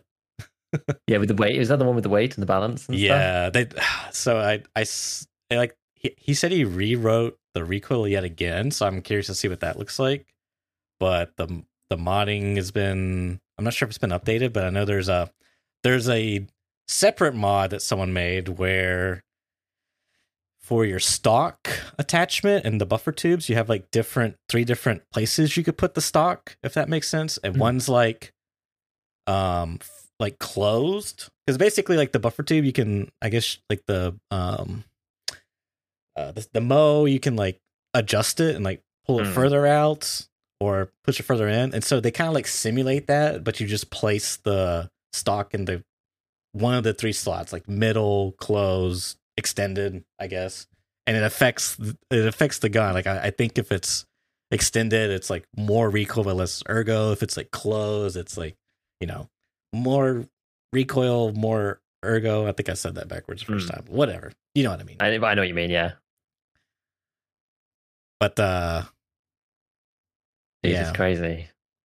It's actually fascinating. Yeah. And this is the thing though, like if BSG is thinking about putting in a recoil rework, they should utilize the experience of these people. Even if they don't want to actually take the way they've implemented this stuff, because these guys have been through iterations of testing and people have been playing, and it's like there's a lot of human effort that has gone in there to make something, and it's like they're making it the best that they can. Right? And BSG doesn't have to do what they do, but just to take inspiration from their systems, it would be awesome. That's what I would say is like at the bare minimum inspiration. Like they don't have to copy, because like mind you, these guys are working like they're modding the existing framework. There might be some new new information put in with the some of the plugins they use for Unity, which I think that might be the case for this one. But aside from the points, yeah, dude, just for like to see how they did it, because it's like there's clear design put into it. You know what I mean? Like, I don't want to say like Tarkov doesn't have design put into it, but they had like an idea and they like execute on it. And it's like cohesive throughout. It's just kind of neat to see how people approach these things. Even like BattleBit, their recoil system, it's like very simple and like straightforward, but it's a different design approach than like CS:GO or Tarkov, even whatever. I still think there's like value even just looking at it. Like I hope it's on their radar, but who knows? Yeah, we'll see. I mean, I would guess not based on their stance, but you never know. You never know what's happening in the background. Yeah, so I've been spending quite a bit of time these last couple of days looking at like graphic settings and stuff.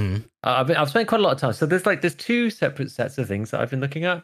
The first one is the stream itself, and the second one is Tarkov related. And the two things kind of go hand in hand, because I've been having some issues, especially with Streets, and it seems that Streets, and it seems to be much worse this wipe as well. And like, I don't think everything was set up perfectly before, but now it's like really bad, and it's kind of putting me off playing Streets on stream. And it only happens on Streets, doesn't happen on any other map. Basically, if I load in on Streets while I'm streaming, my GPU usage on my 3070 leaps to 100% and just gets stuck there.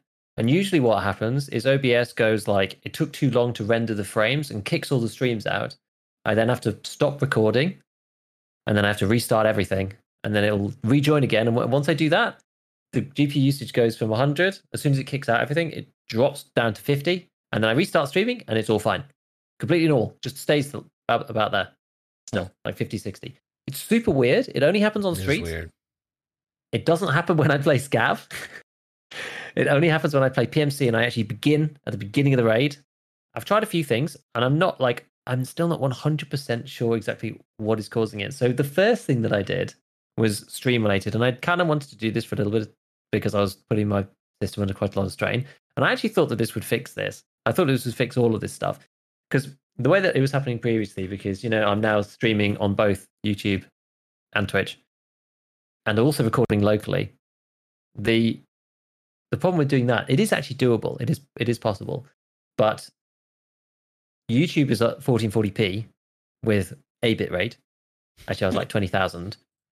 Twitch is at 936p at a bit rate, like just under 8K to make that work. Okay. And then so that the local recording, so those ones have to go under what's known as constant bitrate, like the CBR one, because that's the way that streaming services ingest this information. Typically, that's not being saved onto your computer or anything. So it doesn't really matter if you're just like wasting bandwidth or whatever. It's like if you're sat in the menu screen, you don't need 20K bitrate. Right. Just send the menu screen. But it sends 20K nonetheless. It's just easier for the streaming services to ingest that. But you're not saving it on your machine, so it doesn't really matter, right? Those extra bits just go to waste. YouTube and Twitch presumably re-encode this stuff for when they are, like YouTube definitely does, for when they're sort of saving the VODs down. So it's not just like, a stream of bits like it came from your PC. Like, YouTube transcodes it to all different formats and stuff anyway. So they're changing it over into VP9 encoding and like crushing it down like a ton and all of this stuff. So the issue that I had was that, so for local recording, you're supposed to use what's called CQP, which is constant quality presets. Okay. You pick a quality preset, and what it does is it's like a number that ranges from like 40 to 0, and people normally pick so basically lower than 20. Like lower is better, and lower than 20 is pretty much like lossless. I don't really know why it's categorized that way. Most people use like 24 or something. Mm-hmm. You can go up to like 30 and it still looks pretty damn good. It looks better than a stream, I would say, at like 28. Probably even better than a YouTube stream at about 28. So what people do is they use CQP for local recording because it's still in like the regular encoding format. You can still do all that stuff in Premiere that you need to do. It's like it's not in a different like format or anything. It's just the bit rate varies based on the quality required to show what's on the screen in a consistent way. So if you're on Woods, for example, and you've set a preset of 25 on this thing, it'll take up a lot more bandwidth to show the same quality as it would on Labs. So if you run, previously, if I used to run a Woods stream on CQP, it would be, by the time I was finished for 3 hours, it was 120 gig, the file. If I run 3 hours on Factory, the file's like 12 gig. So it's like a factor of 10 in difference. So if you're running it at like the max Woods quality the whole time on Factory, you'd be wasting lots of pixels, right? Okay. The issue that I have for myself personally is that I'm then doing 3 separate sets of encoding. I'm doing 2 sets of constant bitrate encoding, one to YouTube, one to Twitch, and 1 constant quality preset to myself, right, for my local recording, so it doesn't blow up my PC. The issue with that is that you can do that on the NVIDIA encoder. Otherwise, everyone calls it the NVENC encoder, and it comes on basically it's like 20-something series and above. NVENC's been around for a while now, and it's basically like revolutionized single PC streaming and made it actually possible for a lot of people. And it is okay, but it really does put a lot of pressure on the system doing all 3. I think my encoding sits at like 80%, something like that. I'm like using 80% of the encoding chip for doing that, and it's a dedicated chip. But there is some crossover. Like it's not completely free with the GPU. Like it's much better than doing CPU encoding whilst trying to play Tarkov. But it's trying to push it this hard, it was not necessarily that great. So what I've done is I've rejigged the stream so that now, and like it's also because of the way the plugins in OBS works, it's actually kind of complicated. It's like it's not completely freestyle. But now I'm streaming to YouTube primarily within OBS. I then mirror that for my recording. So I'm now streaming to YouTube in 50K bitrate because YouTube will take up to 51. It's completely unnecessary, but that means that I can record at 51, right? Which is like pretty good quality, but not crazy. It's 20 gigabytes per hour, which is, it's big, but it's not as big as if I did Woods on CQP, if that makes sense. Sure. So And also, I know exactly how much space it's going to take because it's a constant bitrate recording. So it always will take 20 gigabytes an hour no matter what. So as long as I have 20 gig free per hour that I want to stream on my hard drive, I know that I'm going to be fine, which is kind of interesting. So then YouTube and the local recording are both the same. And then Twitch is its own separate encoding in the little plugin that I've got to do a second encoding, but that one's at a much lower level. So this now uses about 40% of my encoder instead, which is much better and it's like much less stressful for the system, which is good. I thought that this was going to be the issue and that this was going to fix it. Unfortunately, this doesn't fix my problem on the streets. It's more efficient, and I'm glad I've done it, but it doesn't fix everything, which is kind of unfortunate.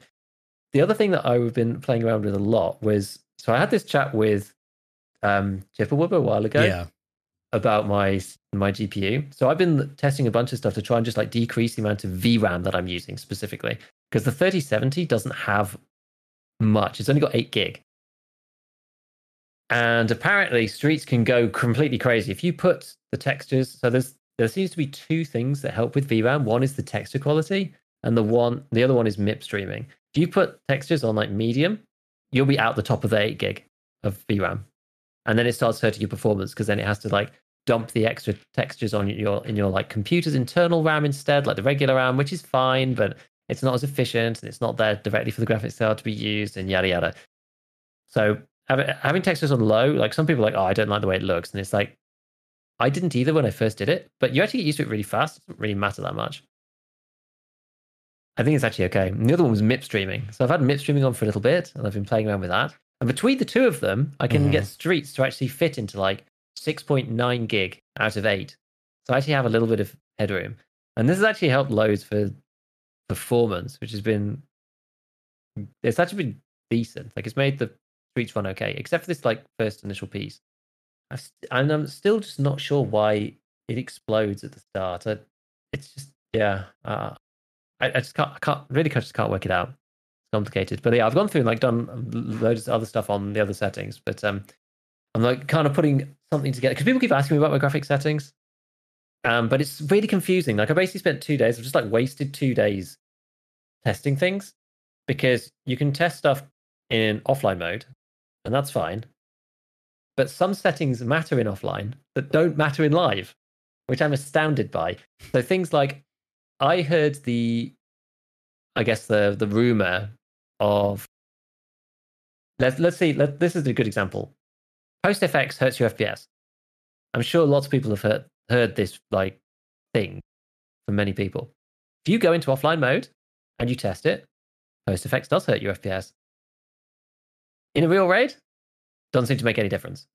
I think the bottleneck is somewhere else, right? Because I can go to Streets in offline and get, without streaming or anything, if I just got the game open, because the thing is I'm streaming too, so that complicates things for me. Right. But if I've just got the game open and nothing else, I can get offline, I can get 135 FPS on Streets with the system that I'm using now.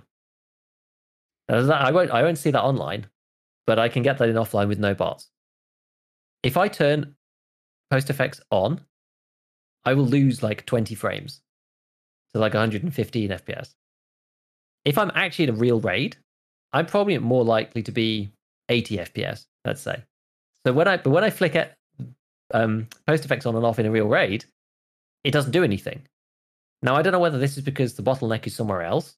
So having PostFX on, like it would be running, let's put it this way, it would be running at 135 if it wasn't for PMC network architecture, for example. I don't know whether this is true or not, but let's just say that that's the reason for now. PMC architecture means that it's loading, it now only runs at 80 FPS or something. So that means that the decrease that I was getting from, 135 to 115 for turning PostFX on, well, that's not even the bottleneck anymore. So I can turn PostFX on for free now in RAID because it doesn't have any effect on this thing over here. And all it's doing is taxing my GPU slightly more. But because that's not the bottleneck, it doesn't make any difference. And like I've just been round and round and round in circles with so many of these different things, like full screen, borderless. I had this one bit that nearly made me go actually completely insane, which was I was trying to record my task manager as well as the game and the FPS at the same time. Because what's interesting is that the GPU, the performance that you see on the GPU, as the GPU like usage dips, the FPS just dips as well, and they just blow in tandem a lot of the time. But when I recorded both, together, full screen started performing worse than borderless when I had both recordings open. So I was just like, I can't record the things and also show the effect I want because now everything's not making sense anymore. It's just like, it's just been driving me absolutely insane trying to do all this stuff. Because I've tried borderless, I've tried full screen. Borderless seems to, from everything that I've done so far, borderless seems to not change your frame rate at all, but you seem to have more GPU usage for the same frame rate, if that makes sense. So if you had 80 frames before in full screen and your GPU usage was 50, if you change it to borderless, you seem to have like 80 frames still, maybe 81 or 82. It actually seems to increase it sometimes. But your usage is now like 65, which is odd. And there's these windows, like I've been reading a bunch about like full screen and full screen optimizations and how all of that stuff works, because these days, full screen isn't really full screen anymore. Like, you know, back in the day when you have a game on full screen and you like alt tab and it would be like, and the whole screen would go black and then the desktop would load, right? There's these things that Windows has now post, like probably, I don't even know, probably post like Vista or something, called full screen optimizations, which give you like a hybrid of both borderless and full screen. So now when you're on full screen and you alt tab, it just minimizes the game and it's pretty swift and solid. Problem with this though is it's not actually running in proper full screen. And you can go to the exe and you can right click in compatibility. You can get rid of the full screen optimizations. It actually takes it back to the way it used to be, where it's like really clunky getting in and out of the app, but it is actually properly full screen. And there's no like weird Windows like interface in between, making sure that it works correctly. Because you see them turn up in the processes. There's two of them. There's one called Desktop Windows Manager, and the other one's called Client Server Runtime Process. And the GPU usage on these two boys goes up quite a lot when you're in borderless mode. And I like opening the start menu while I'm playing Tarkov spikes those by about 20% of my GPU. Just opening the start menu on the Windows like taskbar. It's really, really weird. So I've been trying to fiddle around with like just having it only in like exclusive full screen, trying to minimize any of the shenanigans that Windows is doing, because I don't want anything else capturing my like GPU usage, because that seems to be the issue. And it's this weird spike at the beginning of when you load into Streets. And when it happens, it just takes down OBS, and I just can't. Yeah, I'm still testing it, to be honest. So I'm putting together a video anyway about like graphic settings, because I did a bunch of other stuff about like anisotropic filtering and a bit about the spatial like reflections and whatever it's called, SSR, and a few other bits and pieces, because people keep asking me about my settings. People are like, oh, I love the way the game looks. So I've done a thing about that and about how I've made Streets like work. And if people aren't streaming, then these settings actually should work really well. So I'm like, I feel okay about it, but like I haven't fixed my own specific problem of like stopping the whole stream just exploding when I'm loading in. To add insult to injury, because I wanted to have good mic quality, I'm using the NVIDIA broadcast microphone filter as well, which is one of the best microphone anti-noise filters that I've seen so far. I can run an aircon unit in the room and you can't hear it 90% of the time. So sometimes it fails a little bit, but it's pretty damn good, honestly. It's way better than any of the other noise filtering that I've ever used. Problem with that is that it uses AI. And where does AI run? On the freaking GPU. So it takes even more GPU usage. And so when my OBS goes crazy at the beginning of a raid, the mic dies because it can't process the AI anymore for doing the noise filtering. And so the mic there's no sound at all. Which is, yeah, it's really annoying. So it could be like one of many different things. Like when it was blowing up yesterday, I actually had I'd taken the full screen optimizations off of Tarkov because I was like, it doesn't seem to make any difference. And then I had like all these issues.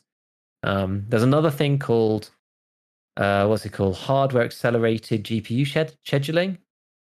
When I had that on, this is another random like Windows setting. When I had that on, it actually gave me like 10 to 15 frames in EFT. But when I have it on and I have OBS open, the screen flickers every 15 seconds. And then I'm playing Tarkov and then I get a Unity crash. And it just doesn't work on my PC. And I think a lot of people have said that's a Windows 10 thing. If you're on Windows 11, that's not a problem. But it's like the whole thing's a minefield, right? It's like all of these different settings that you may want or may not want on. Windows fiddling around with full screen on its own. Tarkov being inconsistent by itself. The fact that it's impossible to test. Like you have to be in a live raid. And then you don't know how many PMCs there are. You don't know how many scavs there are. You don't know if there's bosses. Like it's just, everything's so inconsistent. There's no like set test environment you can actually use to just work it out and like make it make sense, you know? Like, as I said before, at the start of the stream, we were like, right, I'm testing out this new setup, testing this new system. Let's go and do a scav raid to make sure everything's okay. Loaded to the scav raid, absolutely fine. No problems whatsoever. No weird spikes. The GPU was just sat there at 50, 60, just the whole time. Get into the game, 90 FPS, all is good. Loaded for PMC raid, all hell breaks loose. The whole stream collapses. Everything gets taken down. I have to like Control Shift Escape, like delete OBS, open it back up again, restart all the streams. It's like, why? It only happens on the streets. It's so annoying. It's so annoying. And yeah, I mean, chat saying, wouldn't the custom offline games be consistent? It would be a consistent test, yes. But you also don't have all the other PMCs loading. So I just, like, you'd need a big group, maybe. Maybe if you took a big group into the offline thing, but then like, you got to like get a group of like 10 people to come and test, you know, for your own system. It's like, oh, it's so boring. And it takes so long to load into a game. Like even just normal game, like the matchmaking is annoying because you have to, if you want to test it on live, you have to go and matchmake. If you want to do it on the separate server, it's servers are, you know, experiencing a high load, which is what it always says. Dude, it's madness. So I've been going just down a completely like I've just been going insane. Honestly, I've actually just like broken a little bit, and I was like, this video is supposed to be going out tomorrow about the settings and stuff. Mm-hmm. I basically spent like all week testing shit, and I still don't know really what's going on. And I'm like, I'm just gonna write what I've done. I'm just gonna tell people what I've done. It seems to work if you're just playing it on your own. It seems to work, and this is like if you do have an NVIDIA card with like low VRAM, this seems to work. I haven't solved my own problems, but that's really of no consequence to the average person who's watching my YouTube. Now, hopefully this will help them. I haven't been able to help myself, but I've been able to help everybody else. So let's just release what I've got so far and just get it done. Oh my God. But on a positive note, talking about this, all of this like extra hard drive stuff, I did end up buying another M2 drive, which was good because right now I've got an M2 drive, which is a terabyte, which is my main disk. It's got Windows on it. It's got Tarkov on it. It's got all my other games on it. And it's got all the footage that I'm editing right now on it. A terabyte in 2023 doesn't take you very far anymore. It really doesn't. And I'm like, I've like uninstalled all my games. I actually have some like random backup stuff on there that shouldn't really be on there as well. But like I've uninstalled everything. I've got like 5 games left on my machine. I've got like Tarkov, Dota 2, BattleBit, Diablo 4, which I installed in the half-res version so that it fitted on the disc. Because I was like, dude, if you take 80 gig, I'm not going to have any room to stream anymore. Like, Jesus. So I was like, right, it's time. Because I've got a 5 terabyte external drive, but it's magnetic and USB. So editing off that is a real pain. It's fine if I want to keep archived stuff, and that's okay. And it was cheap for 5 gig. Sorry, 5 terabytes. But it's a pain to edit off. I just can't really do it. So I was just like, I'm going to have to bite the bullet and just get something new. We had Prime Day the other day, so I bought 2 terabytes for £75, which I was just like, man, that's amazing. Like a steal. I think I missed it. It was pretty good. And when it came, I was just like, I can't believe that like this 2 terabytes these days is actually insane. Yeah. And I had to have some reservation. I had to look at my PC before because I might have said previously that this PC I didn't build. It's the only PC I have not built that I've had because of the GPU like scarcity thing, and I just couldn't get a 30 series card. So I'm slightly scared to touch this machine because I'm not an expert PC builder. Like I build my own computers, but I'm not an expert. That's the way that I would put it. You know, I don't follow it. I'm not a hobbyist really. I'm a very much pragmatist when it comes to building these things. But because I didn't put it together, it makes it like extra scary. And I had like a quick poke around. And I was just like, yeah, the slots under the GPU is it's kind of a pain. You know, it feels like as great as M2 is, it does feel like we've taken a step back from SATA, you know, when you just like plug the cable in and screw in the drive and it's just like, hey, it's mounted in a nice slot. Great. But this was just like, I have to fit this wafer under my GPU somehow. Okay. So I was just like, opening it up last night. I was like, right. I hate opening up my computer to fiddle with stuff, especially when it works and it's so important. I'm just like, God. It was like, who decided to put it under here? Anyway, I was like, I had a little go at like sliding in the drive without taking that GPU, and I was just like, I think I could probably get this in here actually. Like, I don't know, slide it in. But looking in, I was like, okay, well now I need to take the screw out of the little mounting port, right? So because the new M2 or the NVMe drives, they fit in a little slot, and then there's like a bit of tension on them, so they fit kind of at an angle, and then you push them down, and then you screw them in. So it's like, okay, I just need to undo the screw from like the mounting bracket bit. Try to undo the screw. Little bastard is like freaking shut in there so hard. I was just like, oh my God. So I've got like tiny screwdriver. I was just like, actually can't get this. Trying the slightly bigger one with a Meteor, grip on it. I was just like, well, because of the angle of the graphics card, I can't get it in there in enough of a way to actually unscrew the damn thing. It's like I'm so close, but I'm actually gonna have to take the GPU out. And then there's this plate at the back to like keep everything secure. Instead of having to like take out all of the power bits, unscrew the GPU, take out my 3070, finally get the screw undone because then I've got like proper purchase over it. Open that up, stick the M2 in, screw it back in, put the 3070 back in, put everything back on. I was just like, please, I hope to God. Oh, and literally at the point at which I'd undone the screw, the little ones won't come upstairs, and I had to run upstairs and like give like the 8-month a bottle of like milk, and I was like, this is the worst possible timing. I've got like my computer's just like guts open across my whole office, and I had to leave to go do something else. I was just in pain the whole time, just like thinking through the process. Anyway, came back and it did actually all work, and so I've got this thing installed now. But I was just like, it's just an ordeal for me every time I have to open it up and do something that's like quite integral.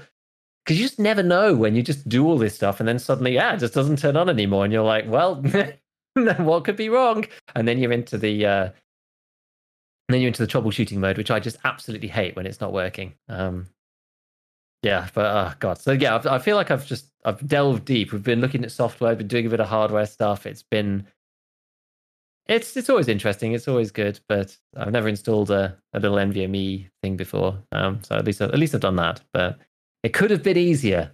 Let's put it that way. I would have preferred it to have been slightly more straightforward. He goes like, oh no, I have to remove my graphics card. Dude, it's not that bad. They make it pretty easy. The worst is where you gotta like put in RAM and you can't put in RAM because your CPU fan blocking it. So you have to get the fan off. And it's like, no, the paste. That's really bad. That's really, really bad. Yeah. Some people in chat were asking if it was the 970 Evo Plus. I was tempted to get that one. I actually didn't. I got the Crucial P3 Pro. Crucial P3 Pro in the end. P3 Plus, that's the one. Yeah, I got the P3 Plus. It didn't really seem to be much difference. It was basically that one, the 970 Evo, and then there's like Western Digital one, and they all seemed very similar, honestly. I think this one was faster. I think the P3 Plus was a bit quicker than the Samsung one. I think was the reason why I ended up getting this one. But I mean, it doesn't really matter. They're all broadly the same. But they're quicker than I need anyway. To be fair, I'd look at the existing one that I've got, which works completely fine, and I was just like, yeah, all of these are good. What's interesting about SSDs is, and it sort of makes sense because there's no like read-write head or anything. Something I didn't realize until looking into it like the other day was that generally up to a point, the bigger they get, the faster they get, which makes sense because you can write like the more space there is, the more places you can write, I suppose. Which is kind of interesting. And then 2 terabytes seems to be kind of some sort of sweet spot. But it's been interesting. It's not something I look into that often unless I'm like really forced to. But yeah, the other day I was looking at my hard drives and it was like main disk, like 15 gig out of 1 terabyte. Second disk, 3 gig out of 5 terabytes. Like third disk, 10 gig out of 1 terabyte. I was just like, yeah, we probably need some new disks, don't we? Dude, PC hardware and like graphic settings and all that stuff is just a giant fucking rabbit hole to get swallowed in and remain in for eternity. It's yeah. I don't envy you. You know what's funny? So I did some hardware upgrade of my own, but I really messed up.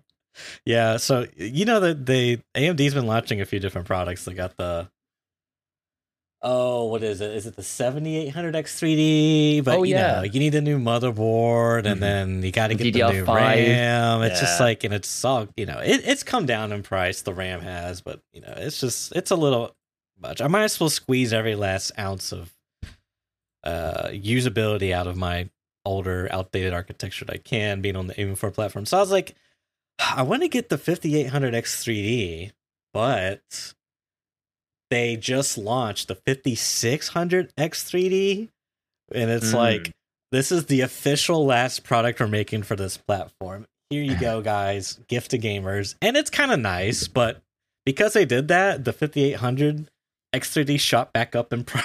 It's like, damn it. Because I wanted to get the point I wanted to buy it was 5800 X3D was at 250. And it was like around like 280, 299, somewhere in there. And of course, it shot back up to like 330. But it's come back down since. But anyways, I couldn't wait. So I was like, or I didn't want to wait. So I was like, let me see if there's any used ones I could buy for like a decent price. And so I looked around. I saw on eBay, there's a few ones, but they were like still kind of high. I was just like, dude, these guys aren't really coming down. And then I saw one for 200. I was like, oh, that's kind of or no, it was like 220 or 240, or it was like best offer. I was like, yeah, I'll shoot 200, see if he bites. I kind of did it as like he's not gonna bite. Well, he lowball this guy. Yeah, I don't think it was that much of a lowball, honestly, but I didn't really expect him to take it, you know. And he took it. I was like, well, I guess I got a new CPU coming. But then it comes in, I look at it, and it says Ryzen 7 5800. I'm like, wait, where's the X3D at? Did I get scammed? And I go look at the offer, and it's just the 5800X. It's no 3D. So what had happened was when I was searching, when you search for it on eBay, it'll give you results, but not all the results are exact to what you search. So in my short attention monkey brain, that just like impulsively sent out and got it. And so now I'm like trying to go through eBay, be like, I bought the wrong thing, guys. I already have this thing. I don't know if the seller's going. Basically, the seller gets to say if they want to accept it or not, the refund or return.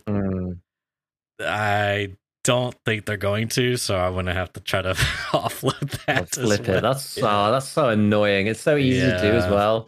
Dude, you know what? I actually really don't like eBay for computing stuff. I haven't used really it so long. I actually tried to sell something ages ago, and I ended up, it was just so painful and so difficult, and there were so many problems. Like, we sold it like 4 times. I did it through a friend because like nobody had the ability to sell something of like high value, because like nobody that I knew really used it, right? But I had one friend who used it and like had enough account rep to be able to sell it. And we sold it we sold it one time to one guy who was just like, oh, I bought another one actually, so yeah, sorry. And we were like, what? And then like, but there's just nothing you can do as a seller. It's just like, well, okay. And then there's somebody else who's messing around. And then the third time, like something happened with the listing. And we ended up selling it to some guy in the States, and the postage would be like worth, like way more. And we were like, oh, okay. Well, so we canceled that. It was just like, it was so painful. And then they take like 17% or something of the final price anyway. I was just like, this is a joke. I ended up selling it at a huge discount just to a friend, because I was just like, I don't care anymore. I just want this thing gone. I'm just not even that fast. Just hate selling on eBay. Is so painful in my experience. Just do not rate that platform. I've never enjoyed it. Some people do it amazingly, and I'm always impressed, because I just find it's just a total minefield. Yeah, I haven't used it in quite. Like, I've sold some stuff there. I actually got some stuff that I need to sell, so I might just try it again, just to get it out there. Just like I usually sell it for a pretty reasonable price, I think, because I just want it off my hands. You know, I'd rather like have it gone than just as if you buy it wrong from eBay, just say it's broken and get your money back. Yeah, that's a bit immoral, but I mean, I could, but at this point, I don't know. I don't know what I'm gonna do. I mean, my brother was borrowing. What are they supposed to be worth? A used 5800. 200's probably okay. I don't know. You could probably just resell it, I guess. I mean, let me see how much 5800, because a new one might be right around that price. See, every time I type, everything comes up for 3D. It's like, obviously, this is the thing people want. Amazon's got it for $240 in the States. I don't know. That's kind of. I would probably try to get this for like 150, 180. Honestly, that's the thing. It's like I kind of got screwed, because I was like, dude, I used 5800 X3D for 200. That seems like a steal, but the fact that I paid $200 for a used one when I could have paid $35 more for a new one, kind of felt like I got screwed. So I don't know, man. It's pretty shitty. Yeah, but I'm gonna just try to offload, because I got that. I still have my 2070, that I think my brother's using. I don't know if he's still using it. I may try to sell that. Then I got the 2600 that I still haven't gotten rid of yet. So might do like a little hardware sell here soon. Oh, a hardware sale, churches, hardware emporium, gamer edition. Dude, the 7800 XCD is £415 here in the UK. Jeez. Yeah. That is on Amazon, so it's maybe not the cheapest, but even still, that's like, what's the exchange rate these days? That's $520. Yeah, I just don't think it's worth doing any of that stuff right now. I mean, unless you're, Dr. Lupo or something, some big time streamer, sure, get a tax write off, and, church big time. Yeah, but anywho, yeah. So BattleBit, man, been playing the BattleBits. It's good. I dipped in again with a friend the other day. Like, I'm not super high. I think I'm like level 50 something. I'm not, like, that's pretty good. Crazy high. It's slow leveling in that game. You don't unlock many guns very quickly. I think I heard every 5 levels you get a new gun slash. I'm pretty sure it's a new gun, maybe. but the problem is like you get, let's say you get like a sniper. You basically unlocked one gun for one class. And then maybe your next unlocked is like an LMG, which is one gun for one class. Whereas like if you get like an SMG, you can use that on like a couple different classes, or like an assault rifle, you can use it on a couple different classes. And like there's so like, I don't know, some people have like criticized there's some kind of like weird progression that feels kind of like bad as you're kind of describing it, because it feels like you're not really getting anything. Like it takes a while, it feels like, but or maybe I'm not quite there. Maybe I'm level 40s. I must be low 40s. I was just having a look at the list.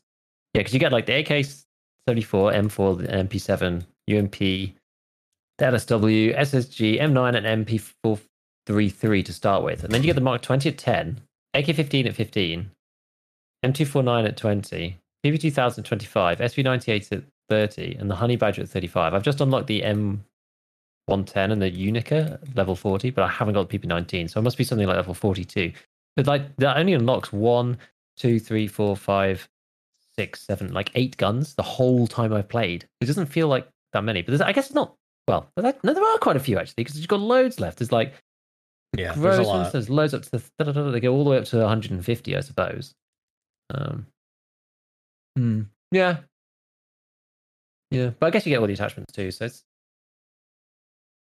interesting. This is the thing, is that the attachments are kind of bored.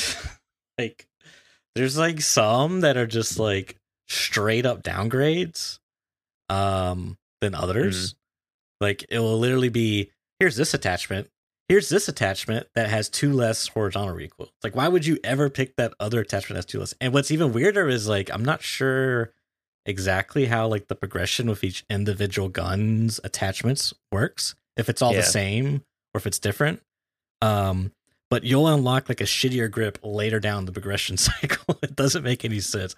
So there's like a very like clear meta and like attachments. Like you'll see like 2 or 3, like a handful of the same attachments recommended, and it makes like. Are we talking about BattleBit? I know, right? Well, this is the interesting thing, because it makes modding kind of boring, but also, since there is no stock attachment, unlike Tarkov, for example, you do see a lot of the same attachments. Like, it would be a little bit more interesting if like you could put like a Mo on an M4 and then like a rubber butt pad or a Zukov on the AK. Like, sometimes it's very hard to like kit a gun. Like the M4, for example, you can't really make it like a high mobility version. Yeah. Whereas like Tarkov, you technically could-ish. I mean, they don't really have like a running speed modifier, but you get what I mean. Like, Call of Duty is probably a better example, actually. You can take like an M4 and like just run the buffer tube, and it makes it ADS faster and run faster. I don't know how that works, but whatever. Game design, right?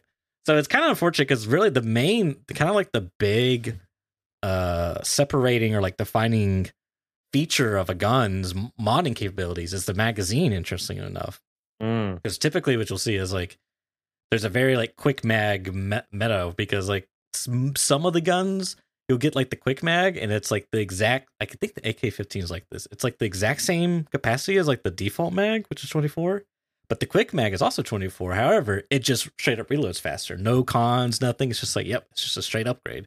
Whereas some other ones, like the Honey Badger, for example, it starts with like 24, and then the quick mag is down to 20. And yeah, it reloads faster, but also it makes your recoil worse. So it's like there's just some guns where if they have like crappy mags, they're kind of just like not good guns by nature. Yeah. And there's even like, back to the AK-15, there's a weird one where there's like an extended A and extended B. I think the extended A is like 45 rounds and has tons of cons, whatever. But the extended B is like 40 rounds, but the cons are worse than the extended A that has 45 rounds, which doesn't, it doesn't, like, there's some balancing issues or like maybe some like oversight, which, it's a early access game, so I guess it gets a pass. But a lot of people are really eager for a balance patch, not to mention the vector is just completely busted, dude. Even just SMGs in general are so busted. I mod so much, I'm using my like FAMAS. It's just like basically a shitty SMG. It has like more recoil. It does the same thing as an SMG, but it has more recoil. Like, sure, it has better bullet fall off, but it doesn't matter when the guy from 100 meters away can just out laser beam me because he's got a SMG. Like, some of the like weapon balancing is a little screwy, especially the vector. Like, I'm the type of gamer, like, I like to use all the stuff the game has to offer me, all the content. Yeah. So like, I mean, I could sweat it out, which I already kind of am, and run the vector. But I like to play with the other stuff. Mainly when I'm sweating out, though, is the freaking movement stuff in Battlefield, dude. It's actually... I've seen some of the videos starting to appear properly now. Dude, it's actually a lot of fun. The specifically the leaning stuff, because it's so... I've switched from... So I changed Q and E around. Mm-hmm. So E is lean left, and Q is lean right. The classic. Which honestly, like, now that I've gotten used to it, it actually makes a ton of sense, and I'm probably going to keep it in Tarkov. However, just for like consistency's sake, I think in Tarkov it's less impactful for several reasons. But one of the main things you can do is I also changed it from toggle to hold, and I'm finding that makes a big difference in like lean. Yeah, in lean. Not only because you're swapping the keys. So like what you can do is you can hold E and D. So you'll be moving to the right, but leaning to the left. So it's just like, make sure I did that right. Yeah. So like if you're like in trouble, you want to like move behind cover, but still keep your lean. It's nice. But then you can also let go of D and then press A. So you can like be holding E and tapping A and D to kind of like peek out. It's just, it feels good. And then you can do like a quick switch to the other side. But there's this like crazy meta game where you just spam both lean buttons back and forth, and because your character like leans so fast and it's so extreme too how he's leaning, like if you look at the models, your head's just like bobbing and weaving left and right, so you can just like matrix bullets. It's kind of nutty. I've watched some people, like I think there's this one guy, I think his name is like Belu, some like Rainbow Six Siege player, pro player or something, and I've watched a couple of his videos playing Battlefield, and it's just like, oh my god, dude, these freaking gamers are playing out of their minds, dude. Like it's like, I think like, yeah, I did pretty good. I'm like top 20 in this, 127 match. Yeah, I'm a gamer. And then I watch this guy, he's like 10 KD, freaking spamming, jumping, flipping around, headshot and everything. Like he looks like he's aimbotting. It's just like, okay, dude. Okay. Oh, that's so funny. I have not heard really anybody talk about toggle or hold lean. Like, I'm a hold lean person anyway. I've never been toggle lean. Oh, really? Yeah, even in Tarkov, I've never been toggle either. I like hold it the whole time. And I changed my keys around at one point when I did the hotkeys video, and I gave it a go. And I put it in there and said, look, you can try it if you want. and I never ended up using it for myself because I find myself like using left and right kind of in equal amounts. So if you swap them around, you end up with one of the keys that you need to use being under the key that you're using for lean at some point, right? And I'm like, because I'm like 50-50 A and D, it's like, well, I'm either holding Q or I'm holding E, one or the other. So it doesn't really help. Like at some point it's going to get in the way. And I've just kind of got used to using E and D and Q and A with the same pad of the same finger. If that makes sense. I've just kind of got used to doing that. So it doesn't really matter so much now. But I can see why some people do it though. I can kind of see it, sort of.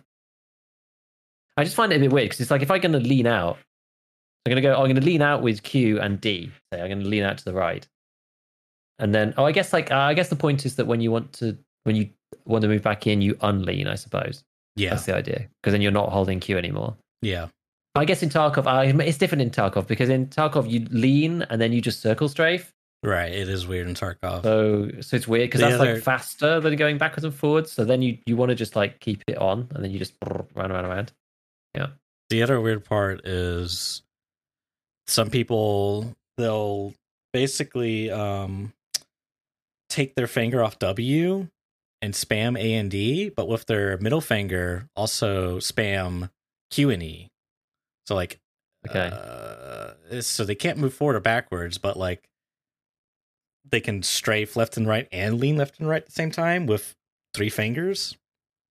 They got the ring finger and index finger for the A and D, and then the middle finger for Q and E, which is interesting. Right. You can get the rhythm just right to where the flow, your inputs make it so that your